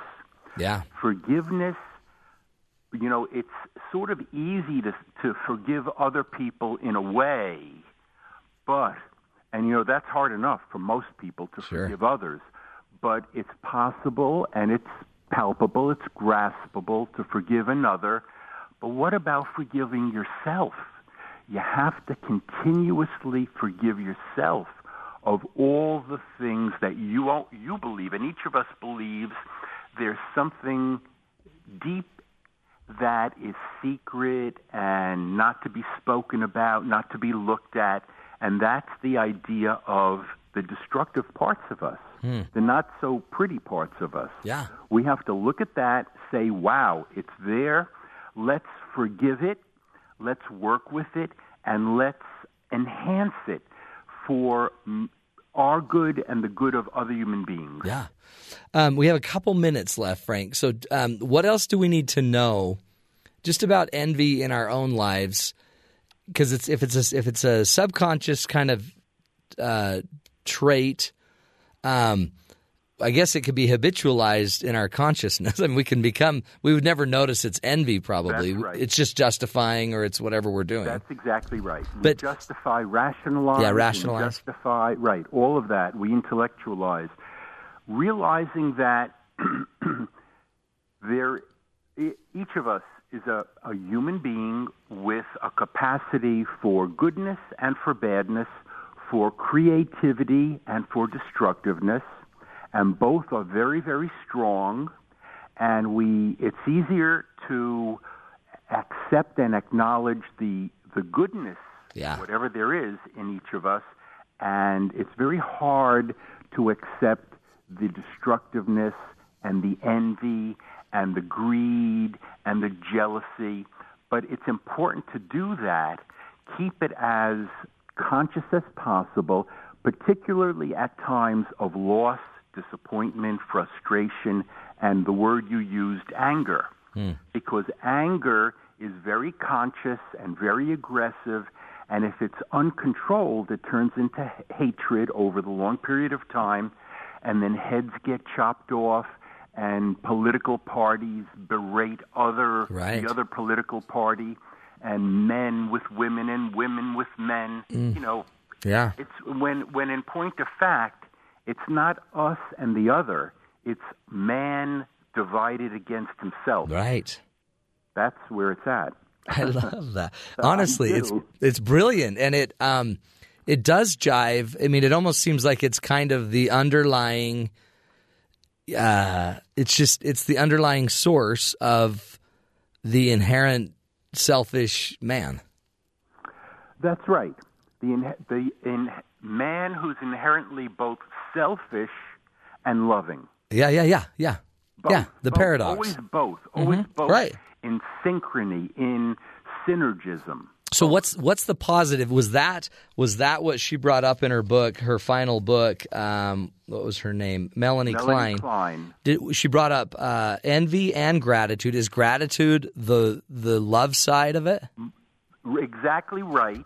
But I use the expression the healthy maturation of envy in order to give envy its complete name. Okay. Not as a monster, but something that when it's matured in a healthy way becomes gratitude, empathy, and compassion. That's beautiful. No, I love it, Frank, and I wish it wasn't so complicated.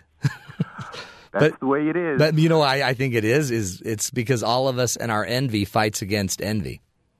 Looking at it, right? We want to stay as unconscious as possible and always have to sort of fight and struggle against it. But I view that as real, but a real adventure. Yeah. It's a real adventure, and it's exciting. Oh, man, Frank, we're having you back. And let's just have you back and continue the discussion of envy. Excellent. And we'll just keep doing it until we make it so everybody gets it. Oh, that sounded envious. All right. Well done. Dr. Frank Ninivaggi, we appreciate you. Everybody go look up Psychology Today, his blog, Envy This. It really is. What an interesting theory. Envy theory, folks. There's so much to learn, isn't there? Think about our own acts, day in, day out, driven by envy at one level or another. Interesting stuff. We'll take a break, come back, do a quick little wrap-up. This is the Matt Townsend Show. You're listening to us right here on Sirius XM 143 BYU Radio.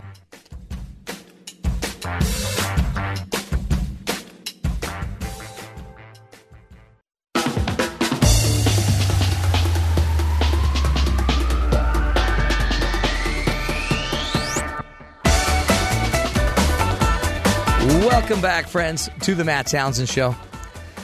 Man, what an interesting theory.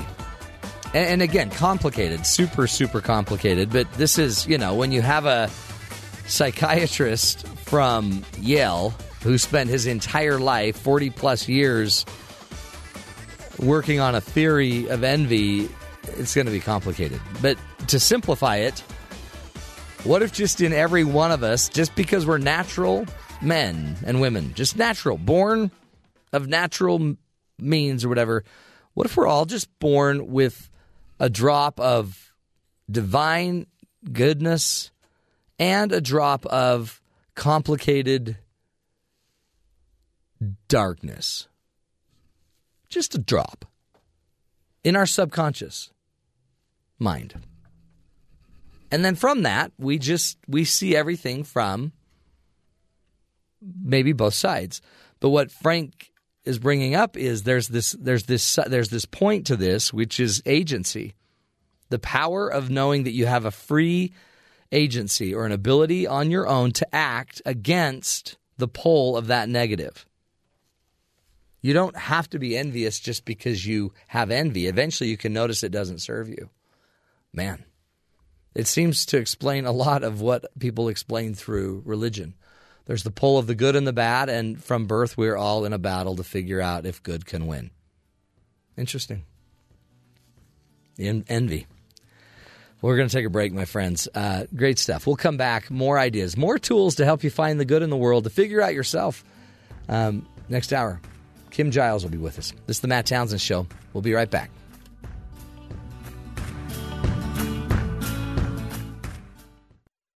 This is the Matt Townsend Show. Your guide on the side. Follow Dr. Matt on Twitter at Dr. Matt Show. Call the show at 1-855-CHAT-BYU. This is the Matt Townsend Show. Dr. Matt Townsend. Now on BYU Radio. BYU Radio.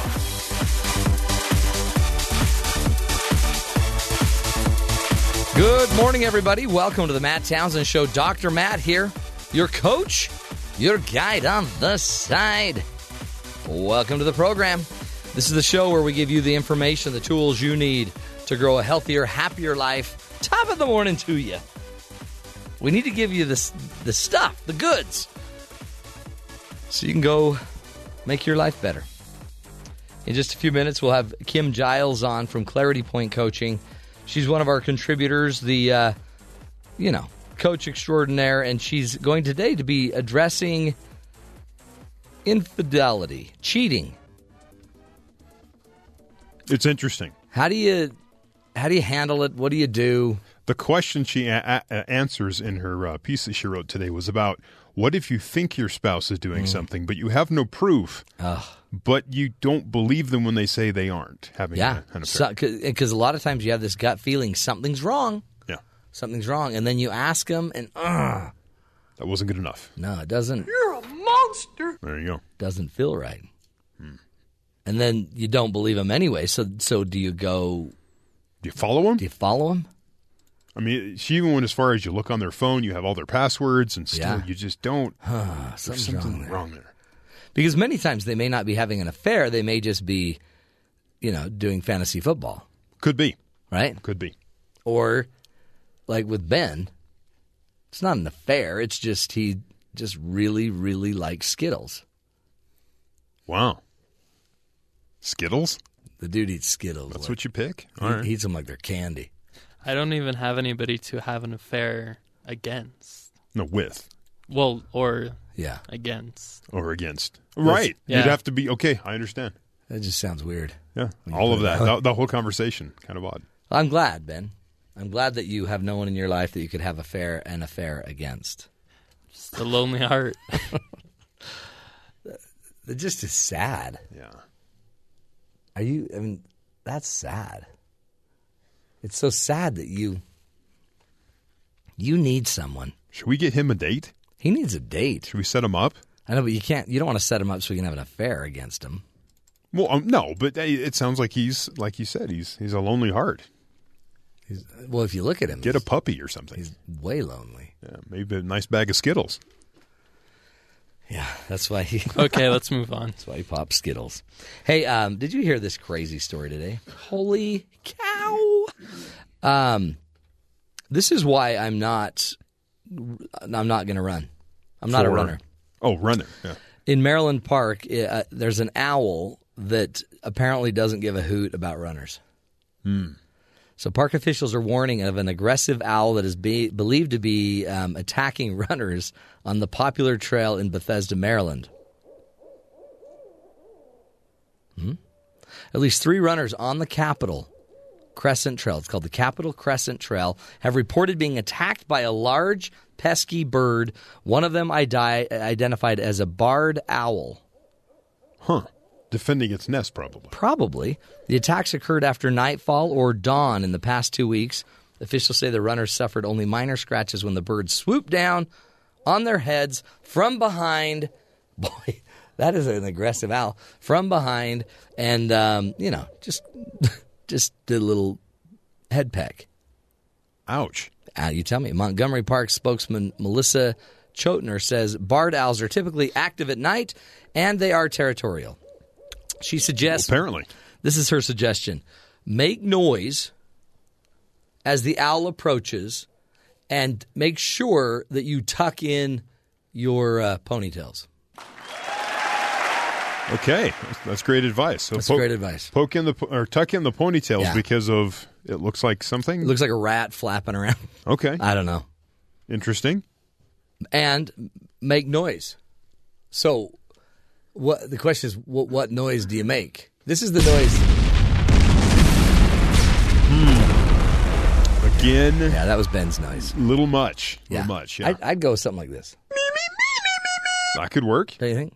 The explosions, making explosion noises near the Capitol in D.C. might cause a problem. Yeah, you think having an owl grab your head is bad. I went there, and the Congress was out of session. Like mostly they are. Yeah. If you look at how many days a year they actually work, they're mostly out of session. They're very busy people. Not in the Capitol working. We went there. They're all gone, but we went through 7 security checks, and we never actually walked into a building yet. Really? Yeah, it was crazy. I don't know if you know that those guys, they weren't real security people that were checking. Really? Yeah. What? No, those were just vagrants. Yeah. Well, they had uniforms. Yeah. No, it's easy to get a uniform back east. All right. Yeah, you were played. Did you just go stand in a line? Was it right in the middle of like the mall and there's nothing around? No, there was just you'd walk into through a secure checkpoint. And they it's a trap. Yeah, they look in your bags and No, that wasn't a security. That was just they do that all the time. Then once you got inside buildings, it was every corner you turned there was another person there. Nothing wrong with it. Just protecting the nation. They just need to get the owl out there. So but it's probably protected. It's a protected owl. Yeah, so it's you can't do anything. It's all a trap. You can't get out of it. Hey, before we move on, we got to talk headlines. There's a lot of crazy headlines going on. Kathy's out today, but Terry South is in teaching us all things headlines. Good morning. Senator Ted Cruz was asked about the prospects of Representative Paul Ryan from Wisconsin as the next Speaker of the House. During a segment of Meet the Press on Sunday, the senator was asked specifically if Ryan was a, quote, true conservative. And Cruz dodged a direct answer. Cruz went on to criticize Republican leadership as essentially being Democrats. Why do you think John Boehner's stepping down? He's stepping down because the American people are furious with Republican leaders that don't do what they promise. So the truth of the matter is, Republican leadership are the most effective Democrat leaders we've ever seen. Right. They've passed more Democratic priorities than Harry Reid ever could. There you go. Wow. Most effective Democrats. Good the job, Republican GOP. leadership. Helping the Democrats in a way they can't help themselves. Hillary Clinton only saw a small bump in national polls after last week's Democratic debate, but she still remains at the head of the pack. Clinton picked up 3 percentage points of support in the latest CNN poll, giving her 45% to Bernie Sanders' 29%. Sanders saw a 5 percentage point jump from the prior poll. Vice President Joe Biden, who is not running as of yet, saw a 4 percentage point jump. Or drop, actually, because he was not part of the debate, I imagine. Bad news for Hillary Clinton. Senator Bernie Sanders is slowly but surely capturing the support of millennials across the country. Sanders' support among millennials has been rising since August, according to national polling. Clinton's support among the key demographic has been dropping. Just a few months ago, Sanders led Clinton 44-36. Amongst that age group now, his lead has widened to 54% to Clinton's 26% among millennials. So a 20 percentage point difference under people who don't watch debates, probably. Donald Trump saving his campaign money for the important things, namely his signature apparel. Political reports that so far Trump's campaign has spent more than $700,000 on hats and T-shirts, marking the campaign's biggest expenditure. While $700,000 is undoubtedly huge amounts to spend on T-shirts and hats, it's admittedly only a fraction of the funds that Trump has raised. Although Trump initially vowed to finance his own campaign, Political reports that he has raised $3.9 million so far. He has given $100,000 to his campaign out of his own pocket. Wow. That's it. So this is really being run by Trump Inc., though. Then Right. someone else is absorbing these costs, which must be his company. It better be. Someone better pay for all this. But I thought you'd have to declare that. Apparently not. Okay. Well, that might... He has a lot of accountants. They're very good at what they do. Oh, we've heard about that. We've heard about that. The boy that made the alarm clock went to school in Texas and got kicked out. The guy that was trying to blow up his school class. Well, he didn't make the alarm clock. He disassembled an alarm clock, assembled it in a different way in a box, and took it to school. Mm-hmm. It's not like he invented the alarm clock. But he's going to the White House today. Oh. They're having a White House astronomy night. There will be stargazing on the South Lawn if you're interested. Wow. You'll get to go through security. You have to go through multiple layers of security, but Ahmad Muhammad will be amongst How the great guests. for him. As was promised on Twitter. That's right. They took care of him. And while he's there, he may as well fix some alarm clocks.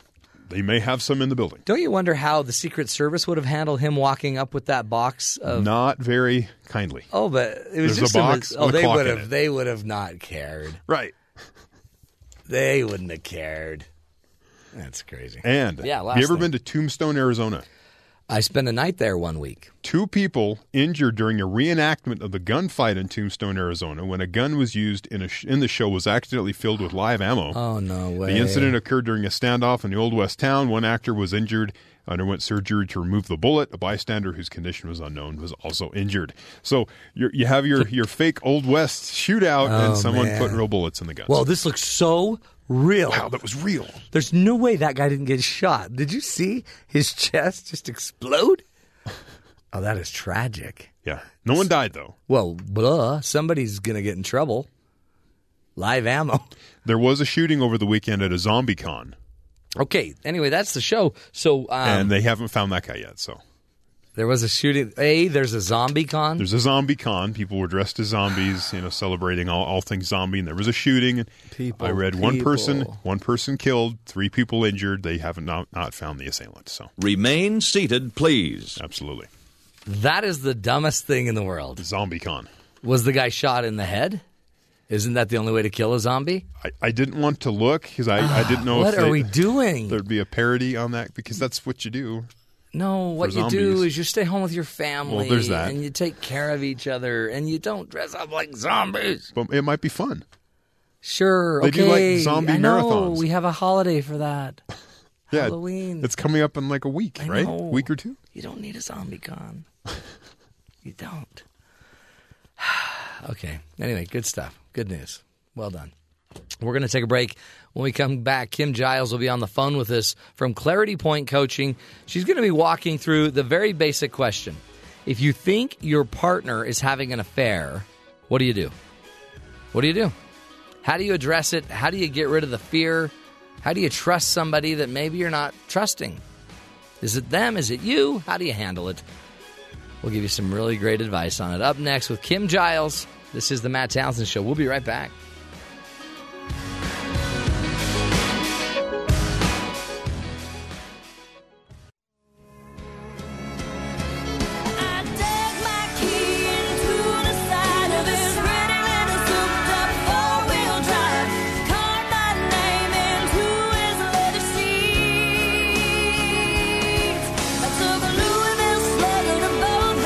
Welcome back, everybody, to the Matt Townsend Show. Carrie Underwood's having a little problem there. What are you supposed to do if you think your partner may be cheating on you?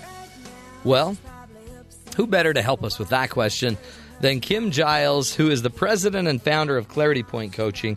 She's a popular life coach, author, and speaker. By the way, named one of the top 20 advice gurus in the country by Good Morning America back in 2010, and also has been named by the Matt Townsend Show one of the top advice gurus in the intergalactic area by yours truly here. Kim Giles, welcome to the show, my friend. Thanks for having me. How are you? I'm doing well. That song was cracking me up. That's funny? What we came into. Yeah, isn't that great? That's one way to handle it, right? So if you think your partner's having an affair, one way to handle it is to dig your key into the side of his truck. Another way, though, there's got to be better ways to think it through because, A, you may not even know he's having an affair, but you wrote an article on this that I think it's really important because we have fears. You talk about those, but the fears aren't always substantiated. So walk us through this. What do we need to do? First, Matt, I have to tell you, this is interesting because this is one of the most common questions that people write in with. Really? Which is really surprising that there's that many people out there that don't trust their spouse. I mean, I probably get one a week of this question, and then when I write an article on this topic, it gets more hits than almost any other, and that kind of makes me sad. Yeah. What are we doing? I mean, that's. And some of it is we may not trust, and some people aren't trustworthy, because this can go both ways, right? Yeah, and I find working with my clients, and I'm wondering if you do too, that it's about 50-50. Yeah, no, exactly. About half the time, there's really a reason to not trust a spouse, and then another half of the time, the spouse is totally trustworthy, and the person just has fear issues. I see the exact same thing. And then I also see, but it almost doesn't matter, does it? Because even if you could prove to them that they were innocent, some people don't want to hear that. Yeah. Ugh. So I think the first thing we've got to talk about is how do you know the difference between your intuition pinging that there is really something wrong and just a fear that comes from your own issues? Is there a way to feel the difference? That's such a good question, because many times intuition is so right on, you don't want to negate it. You don't want to question it. So what do you teach? What is the way that you kind of teach them to recognize the difference between just intuition prompting you and fear, creating a story? Yeah, so there's no exact science, but I'll give you a couple ideas of things that clients have noticed the difference between the two messages. Most of the time when it's a fear issue, it's more of a panic and anxiety feeling, and it usually makes you kind of paralyzed about what to do. Mm-hmm. Fear doesn't motivate action as much as peaceful intuition warnings do. When it's a warning from your intuition, it kind of encourages action a little bit more than just fear does. Yeah, I love that. And intuition is also usually less emotional and more focused in the moment, where fear is very emotionally charged and usually tied to experiences more from your past. And so I always ask somebody, what's happened in your life, even as a small child, and, in past relationships, if you were betrayed by people, even, I see a lot of people who were adopted as a child, and, I have an adopted daughter. Yeah. And here, a parent basically gave them away as a child.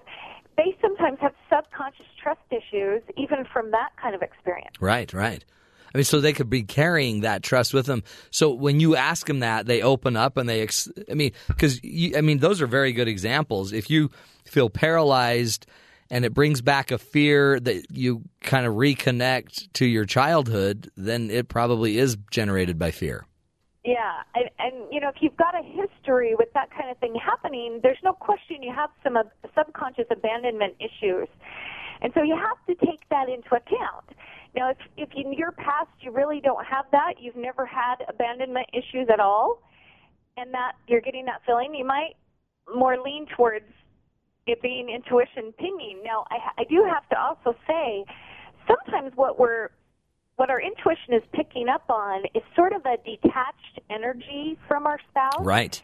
That something isn't right, and it doesn't necessarily, mean that he's cheating, but there's something in the relationship that definitely needs to be looked at. Yeah. I mean, it's not all or nothing, right? I mean, something can be awry or weird, and yet it may not be infidelity. It may just be he is disconnecting, or he's doing something else. I mean, I've seen it go a million different directions. Yeah, and I'm sure you could help me name a bunch of obvious signs if your spouse really is cheating. Oh, yeah. They're working an awful lot, and they've always got an excuse to be away from home. Mm-hmm. If everything's about their abs. Yeah, much more concerned about how they look and their cologne. Yeah. If they never had an ab before and now they've got like 6, and that's all they talk about, and they've got lots of friends at the gym, and they're not coming home as much, and I mean, it could be a million things. I've just had people. Their phone, maybe? Yeah, exactly. Or just, haven't you ever just noticed sometimes just like someone's midlife crisis becomes, it's not. There is no infidelity, but the person is just down. They're just upside down in their lives. They're not happy. Right. So you've got to show up for your spouse, give them a somewhat benefit of the doubt, and then have some conversations about what's going on. And I feel when you really start having a conversation about it, there are a lot of ways to kind of tell. Your intuition will really ping when you're right face to face with someone talking to them about the issue, if they're lying or telling the truth. Yeah.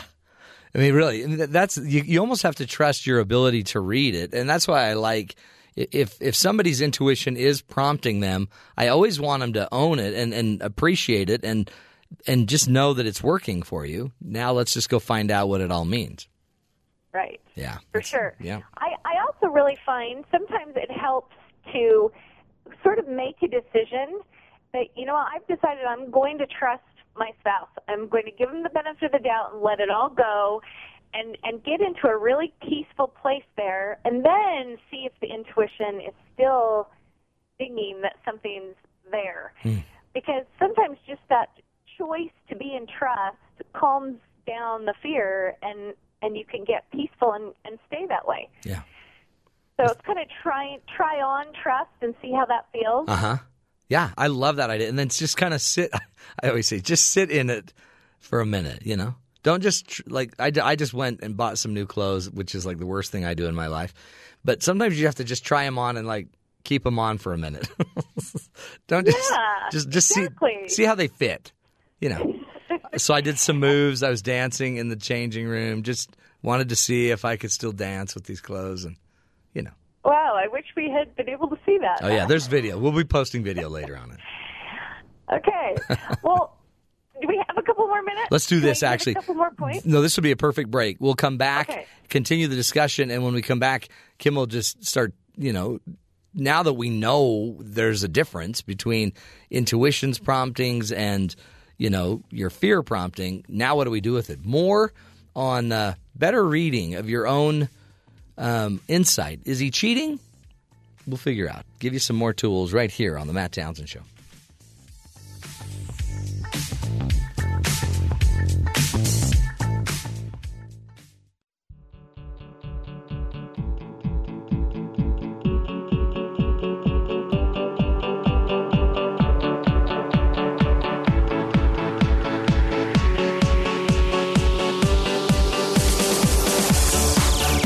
Welcome back, friends, to the Matt Townsend Show. Joining us today is Kim Giles from the website and the company Clarity Point Coaching. Go check out that website, claritypointcoaching.com. And Kim is answering, she wrote an article that was answering a question that she gets regularly about, I don't trust my husband. I love him, but this person just gets this sense that he's cheating on her. So Kim's here today to help us understand what we're supposed to do when it's fear versus intuition, when we sense that something's going on with our loved ones. Welcome back to the show, Kim. Thanks. Great. I mean, it really is. It's an important topic. Again, I've seen more marriages saved by intuition and sensing that their partner was disconnecting. I've seen it save so many marriages. So we want to trust it. We don't want to just run from these feelings, but we also want to make sure they're the right feeling. Right. So at the end of the day, Matt, I also want to say, we've been talking about, is your husband cheating? Right. I see just as many where it's the wife. Right, absolutely. Right? Right. So we don't want to throw men under the bus. Exactly. We can throw women under buses, too. Let's do that. It's true. Yeah. But at the end of the day, we do, if your intuition is really pinging, I know Matt agrees with me, we want you to get some professional help as a couple as quick as possible.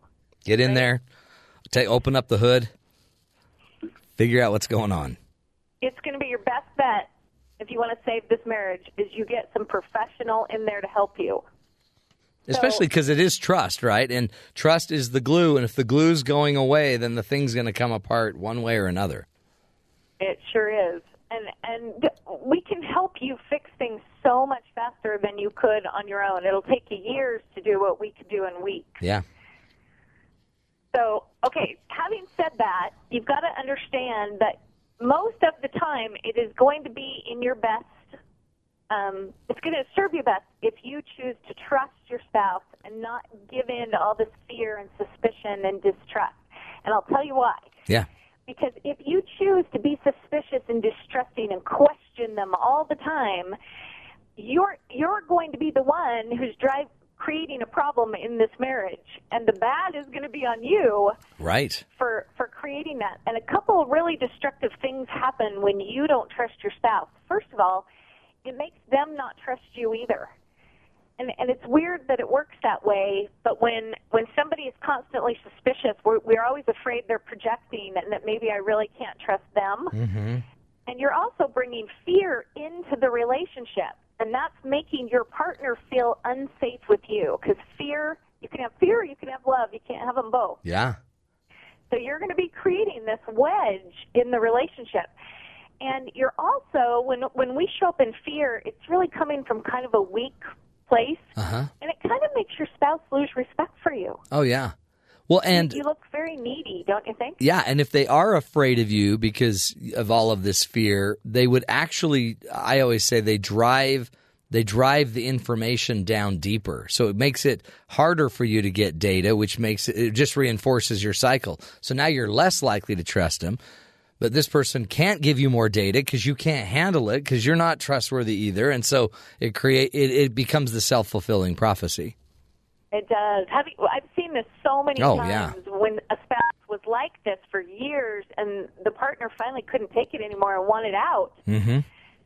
I mean, that's what it's about, right? Is the cool thing about this too is if you do trust them, like you're saying, then they will relax and you will actually get more data. I always just say if you want to get water out of a river, you can open your hand out, open it up and cup it, or you can just keep closing your hand and squeezing for more water. But eventually opening yourself up gives you more data. So if you don't know if he's cheating or not, then trust that he's not or she's not, and that will, by opening up, you're going to get more data, more information. Right. That's a great point. Don't you think also if you're going to be in fear and be suspicious and distrustful, and you're bringing that into the relationship, your spouse is not going to feel loved. Right. Literally not feel loved, he's going to detach more. Yeah. And so if you just choose to trust him and give him the benefit of the doubt and be loving, and, I recommend these 4 magic things. Every day, if you'll make your spouse feel appreciated, admired, respected, and wanted, and that's your goal every day, that person is going to adore you. Absolutely. And the chance of losing them is going to go way down. So instead of focusing on your fear that's all about you, be a giver. Focus on showing up for your spouse. And even if there was a problem, that may right itself and bring them back to you. Yeah. No, I mean, when you think about it, what other choice do you have except the opposite of it? So yeah, which is a really bad option. Right. And especially if you're wrong. I mean, the thing about this is if you don't have to trust him if there is an abundance of data that is there. But I mean, we're not saying go be naive and just keep trusting the guy or gal that has an abundance of data that they're cheating on you. But if there's not enough data to, that's right. Yeah, I mean, it's great advice. What else? What do we do? I mean, what do we do when we?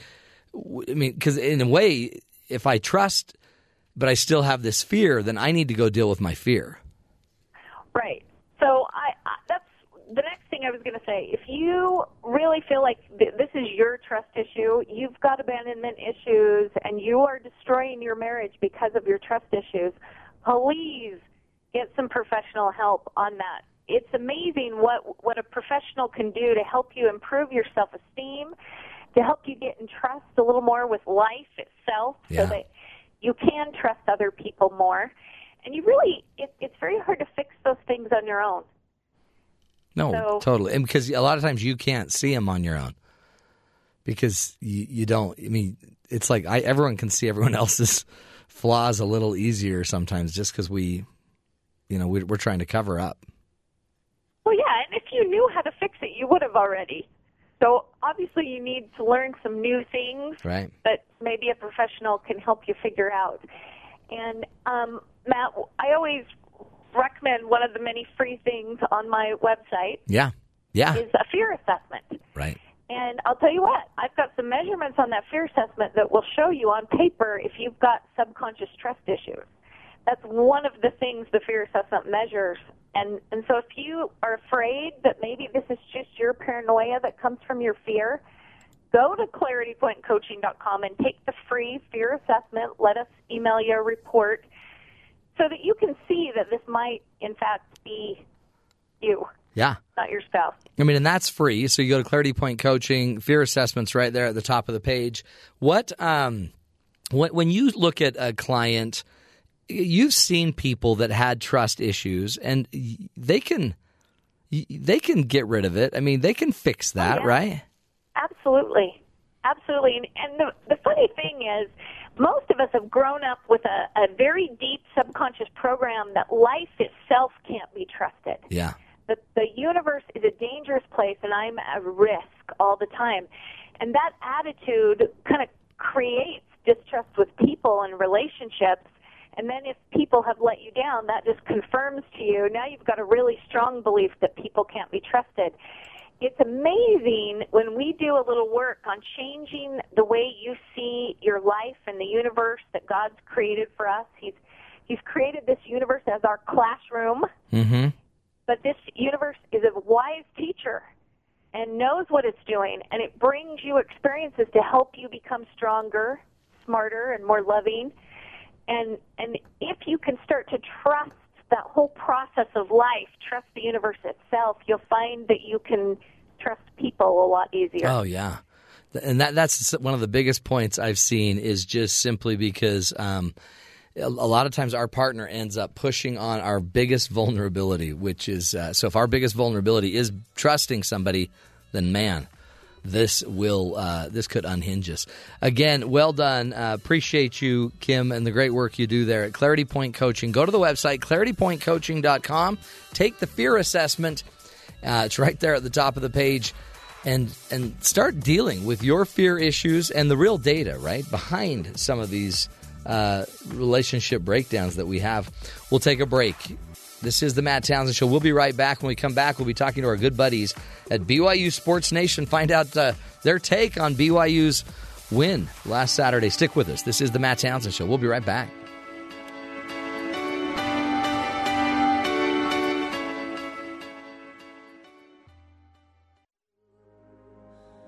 Don't cry for me, Argentina. The truth is I never left you.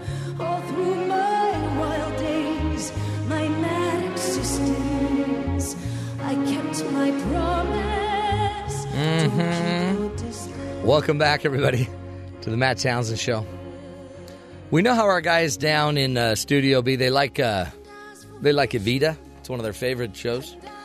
So whenever we break in, they're always singing this song. We thought we'd throw them a bone on this one. Hello, gentlemen, down at BYU Sports Nation. How are you doing today? What show are you talking about? Oh, come on. No, seriously. Jerem. Evita? Madonna. Evita? Don't Cry for Me, Argentina. Never seen. Famous play on Broadway. Uh-huh. Yes. Isn't it beautiful? It was made into a movie with Madonna as the main character, I believe, in the early to mid-'90s. Is that right, man? Wow, yes, I believe that is absolutely correct. Spencer. Yeah. Hold on. Beautiful. Okay. It is. The score is absolutely gorgeous. When did the rights to play this music end? Like, is it 20 seconds? You know what? We'll let Don worry about that. He'll be in here in 1 minute. Get an email later. Okay. From Madonna's people. Good stuff. Hey, guys, that game, I keep saying it was Saturday, but Friday night, that was quite a game. Holy cow. 21-0 in the fourth quarter. BYU continues this trend of dominating the opponents. I love that, but we got to stop it. Part of the game. I know. It's freaking me out. Why? No, but who cares? You win. No. Let's play the same way in the first quarter and the second quarter. I don't know that it's so much that they are playing bad in the first quarter. Listen, Baylor, number 2 in the country, doesn't even play that way all 4 quarters. Nobody plays well for 4 quarters. Well, you have off quarters. At least we play strong when we need to. Listen, yeah, exactly. BYU gets better as the game progresses. The most important quarter is the fourth quarter. You want to close it out strong, right? Football games are like your marriage. Yeah. Right? You hope that every quarter is equally awesome. You know, hey, 28 points a quarter. It's going to be no. Pretty consistent. There's going to be some really good times. Right. You're going to struggle, some whatever. But just so you know, as a marriage guy, there's a lot of things that go on in football that shouldn't happen in your marriage. Face masks, Blocking punts. Dropping. Personal fouls. We've seen some of catches. those. Unnecessary roughness. Yeah, a hit by Kai Nakua where you knock the guy out of bounds. Stuff like that. But it's a great metaphor. That's not tolerated. Did you hear what I Max did. Morrison, the receiver, was that tweeted the out? Okay, tell us that. That was the funniest thing ever. Did you talk about it? I haven't talked about it yet, but He I wears wanted number to. 25. Cincinnati receiver Max Morrison tweets out the following after BYU beat the Bearcats. Quote, "If losing isn't bad enough, I got knocked out by a 25-year-old virgin who has never tasted Mountain Dew." End quote. I love that. That is so And only one great. of those things is probably true. That's exactly right. And we won't even say what it is. But it's Kai Nakua for crying out loud. Yeah, Kai Nakua knocked that fool out, man. He was It was out. It was a good hit. I don't think it was a dirty hit No. either. It just was a really physical play. And what's funny is last night, Kelly Papinga, one of the BYU defensive assistant coaches, tweeted a picture saying, "I just want the world to know that I love." I thought I would make sure the world knows that I love Mountain Dew. Kai Nakua does as well. Oh, there we go. Picture of him with Mountain Dew. Yeah. Oh, that was great. But, I mean, really, in many ways, they looked so good, didn't they? This is why, we need more games. Luckily, we have, 5, maybe 6 more. Yeah. We'll have 6. There will be 6 more, Jerem. I don't know, I'm pretty sure there there's 6. will be 6 more after this Saturday when BYU beats the juggernaut in the FCS, the Wagner Seahawks. They will be bowl eligible. Let's just call them the Seahawks for marketing purposes. Now, you know what? Oh, you guys, be careful. Because you could get a weird curse. No, I'm telling Matt. No. Come on. No. Come on. This is a winless FCS. Oh, are you team. serious? Tanner Mangum could play left-handed, and BYU would win the game. Okay. They're coming to get the financial benefit out of this game. So whatever amount of money BYU is going to give them to help their program, great. They are coming to allow BYU to scrimmage and work out a few kinks, and they'll keep stats, and there'll be a score, and there'll be refs, and we'll broadcast it on BYU TV this Saturday. I mean, it really is it's all upside for them. They have nothing to lose and money to gain. This team is about as bad as the team BYU played last year, Savannah State. Yeah. And that head coach said to us, no, it was 2 years ago, that Idaho State was twice the team that Wagner is. Oh, my And that heavens. coach said, if we score, I'll do a snow angel on the sideline. To us. That's the standard. The standard stinks. This is a big deal. I mean, so just explain to the rest of the listeners, why are we doing this? Why are we playing a game that is of this level? Almost every team in college football does this. Do I they? believe the Pac-12 is one of the, maybe it's the Big Ten as well, or one or both, that say we won't play FCS teams, formerly known as Division I AA. Okay. It's a game that you are going to win. A lot of teams, not every team's like BYU where you go to a bowl game and that's not the standard. Going to a bowl game, if that's your school, if that's the standard for your program, that's a low standard. Right. There are like 40 bowl games. 63% of college football teams will go to a bowl game. It's not hard to go to a bowl game. It's not like making the NCAA tournament. That is a more elite company. Why are they not? You just do it. It's just a thing you do. It's a financial benefit. You get another win. You get a home game. I know. Why don't they play like a team that's more in state so they could fill the stadium up and get? Depends on schedules. For example, Tom Hummel, BYU's athletic director, told us that Wagner was the key to getting BYU's game against Missouri. Yeah, we have the Seahawks to thank for BYU being able to play at Arrowhead Stadium on November 14th against Missouri. Now, Southern Utah, Weber State, they don't always have the same openings the same week that BYU needs, per se. And does BYU want to play Southern Utah? Former BYU head coach Gary Croton was there. Right. Resigned. That could have been fun. Offensive coordinator. Their quarterback. Could have had been 5 interesting, touchdowns but last maybe there's week. something there that's like, hey, we want to respect Gary Croton and not set up an awkward situation. I don't know what the relationship is there, but that could be a thought. Okay. See, this is stuff I would not have known. Weber State, by the way, the punter from Michigan who dropped that a punt at the end of the game, he was at Weber State for the last couple of seasons, and then grad transferred to Michigan. He's an Australian guy named Blake O'Neill. Oh, I felt so bad for him. And he's been amazing up until that play. He had play. a great game. In fact, Johnny Linehan, BYU's punter, had the longest punt in FBS until that game. Blake O'Neill had an 80-yard punt in that game. You know what? My car did the same thing that punter did right when the warranty expired. He just came unglued. And that was like tragic. I mean, professionally, that will go down in Michigan history as Everyone will know his name. That one's right For there ill. with the Appalachian State debacle that Michigan went through in 2007. Remind They me. lost to an FCS team, albeit the defending Right. national champions at the exactly. time. Right. Wagner's no defending national champion in FCS. So this is how do you get up for this game? It's on BYU TV, so we'll make sure it's awesome. And then It's our one live game We're a year. going to probably produce a bingo card of some sort. No, for real, we're going to do this. Like when certain players hit stats or We did something the- happens in the certain game. phrases. You're right. Yeah. Big That's great. 12 or That's a great money. idea. Yeah. We did that last year just so you could have something more to do Well, during plus your game. it keeps the senior crowd involved Yes. There is Yes, also it does. that. because they love bingo. It's huge in Vegas. Our This is cool. bingo card's huge in Vegas.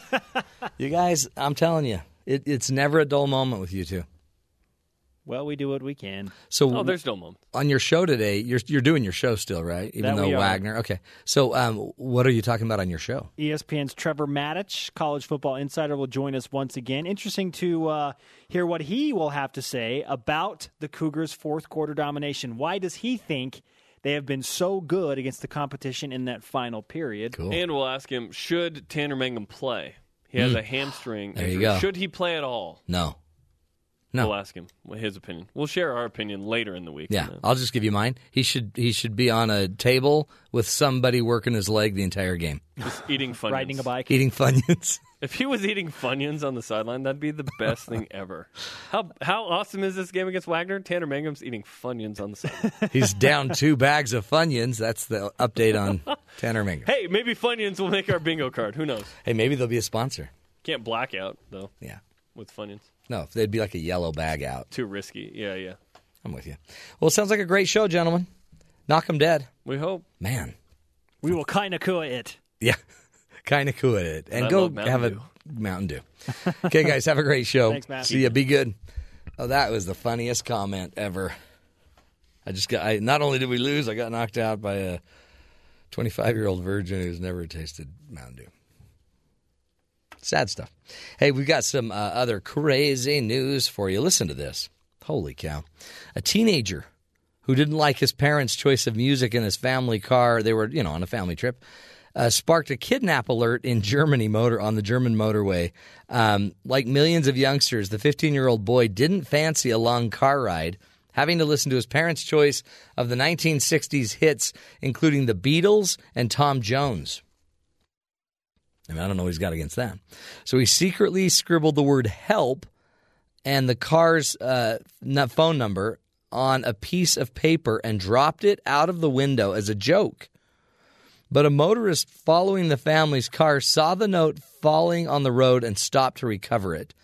He feared that the rider had been kidnapped and phoned the police. The armed cops set up a roadblock and stopped the car. Oh, boy. Stopped the family. By the way, they got out, guns drawn, and they ordered the occupants out of the vehicle, and they searched the vehicle. The police spokesperson said a little misunderstanding was soon cleared up, and they continued on their journey, where the child was then tortured by the parents with the Best of the Beatles and Tom Jones album. Those kids! Oh, they're maddening, those kids. Isn't that crazy? What do you do? What do you do? A Pennsylvania woman has been jailed on charges that she broke into her neighbor's home. Now, when you break into your neighbor's home, what would you do? I mean, look in their medicine cabinet? Go through their drawers? No, not this lady. She was caught doing her laundry in the bathtub of her neighbor. 44-year-old Kelly Bancroft of Shenandoah was charged Tuesday with... I think she just got in there. She was charged Tuesday with burglary and criminal trespass. By the way, it wasn't all bad. She got her laundry finished. Good stuff. Oh, that's just funny. What are you going to do? Hey, as you know, we always like to end the show on a hero story.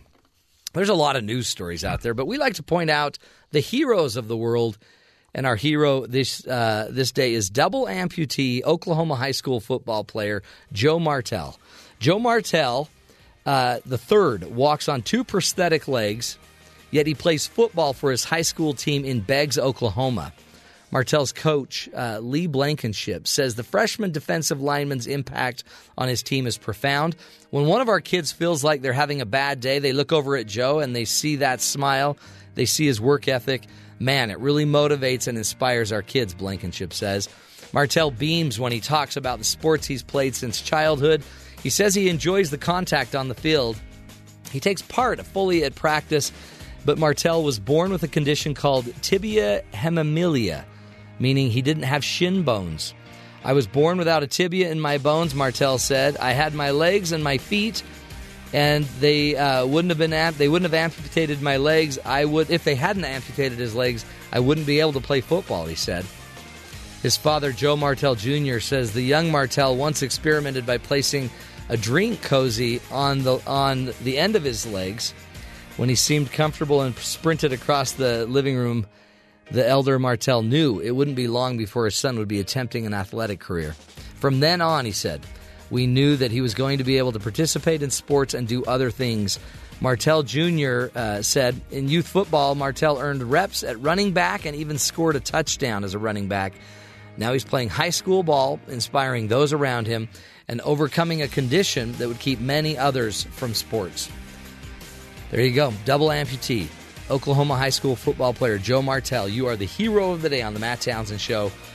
Way to just teach all of us the power of positive living and positive thinking. That's the show, my friends. We can't do it without you. We'll be back tomorrow, a whole new day, new ideas, new tools to help you find the good in the world. Until tomorrow, look after each other, keep leading the people you're with, and make it a great one. We'll talk again tomorrow.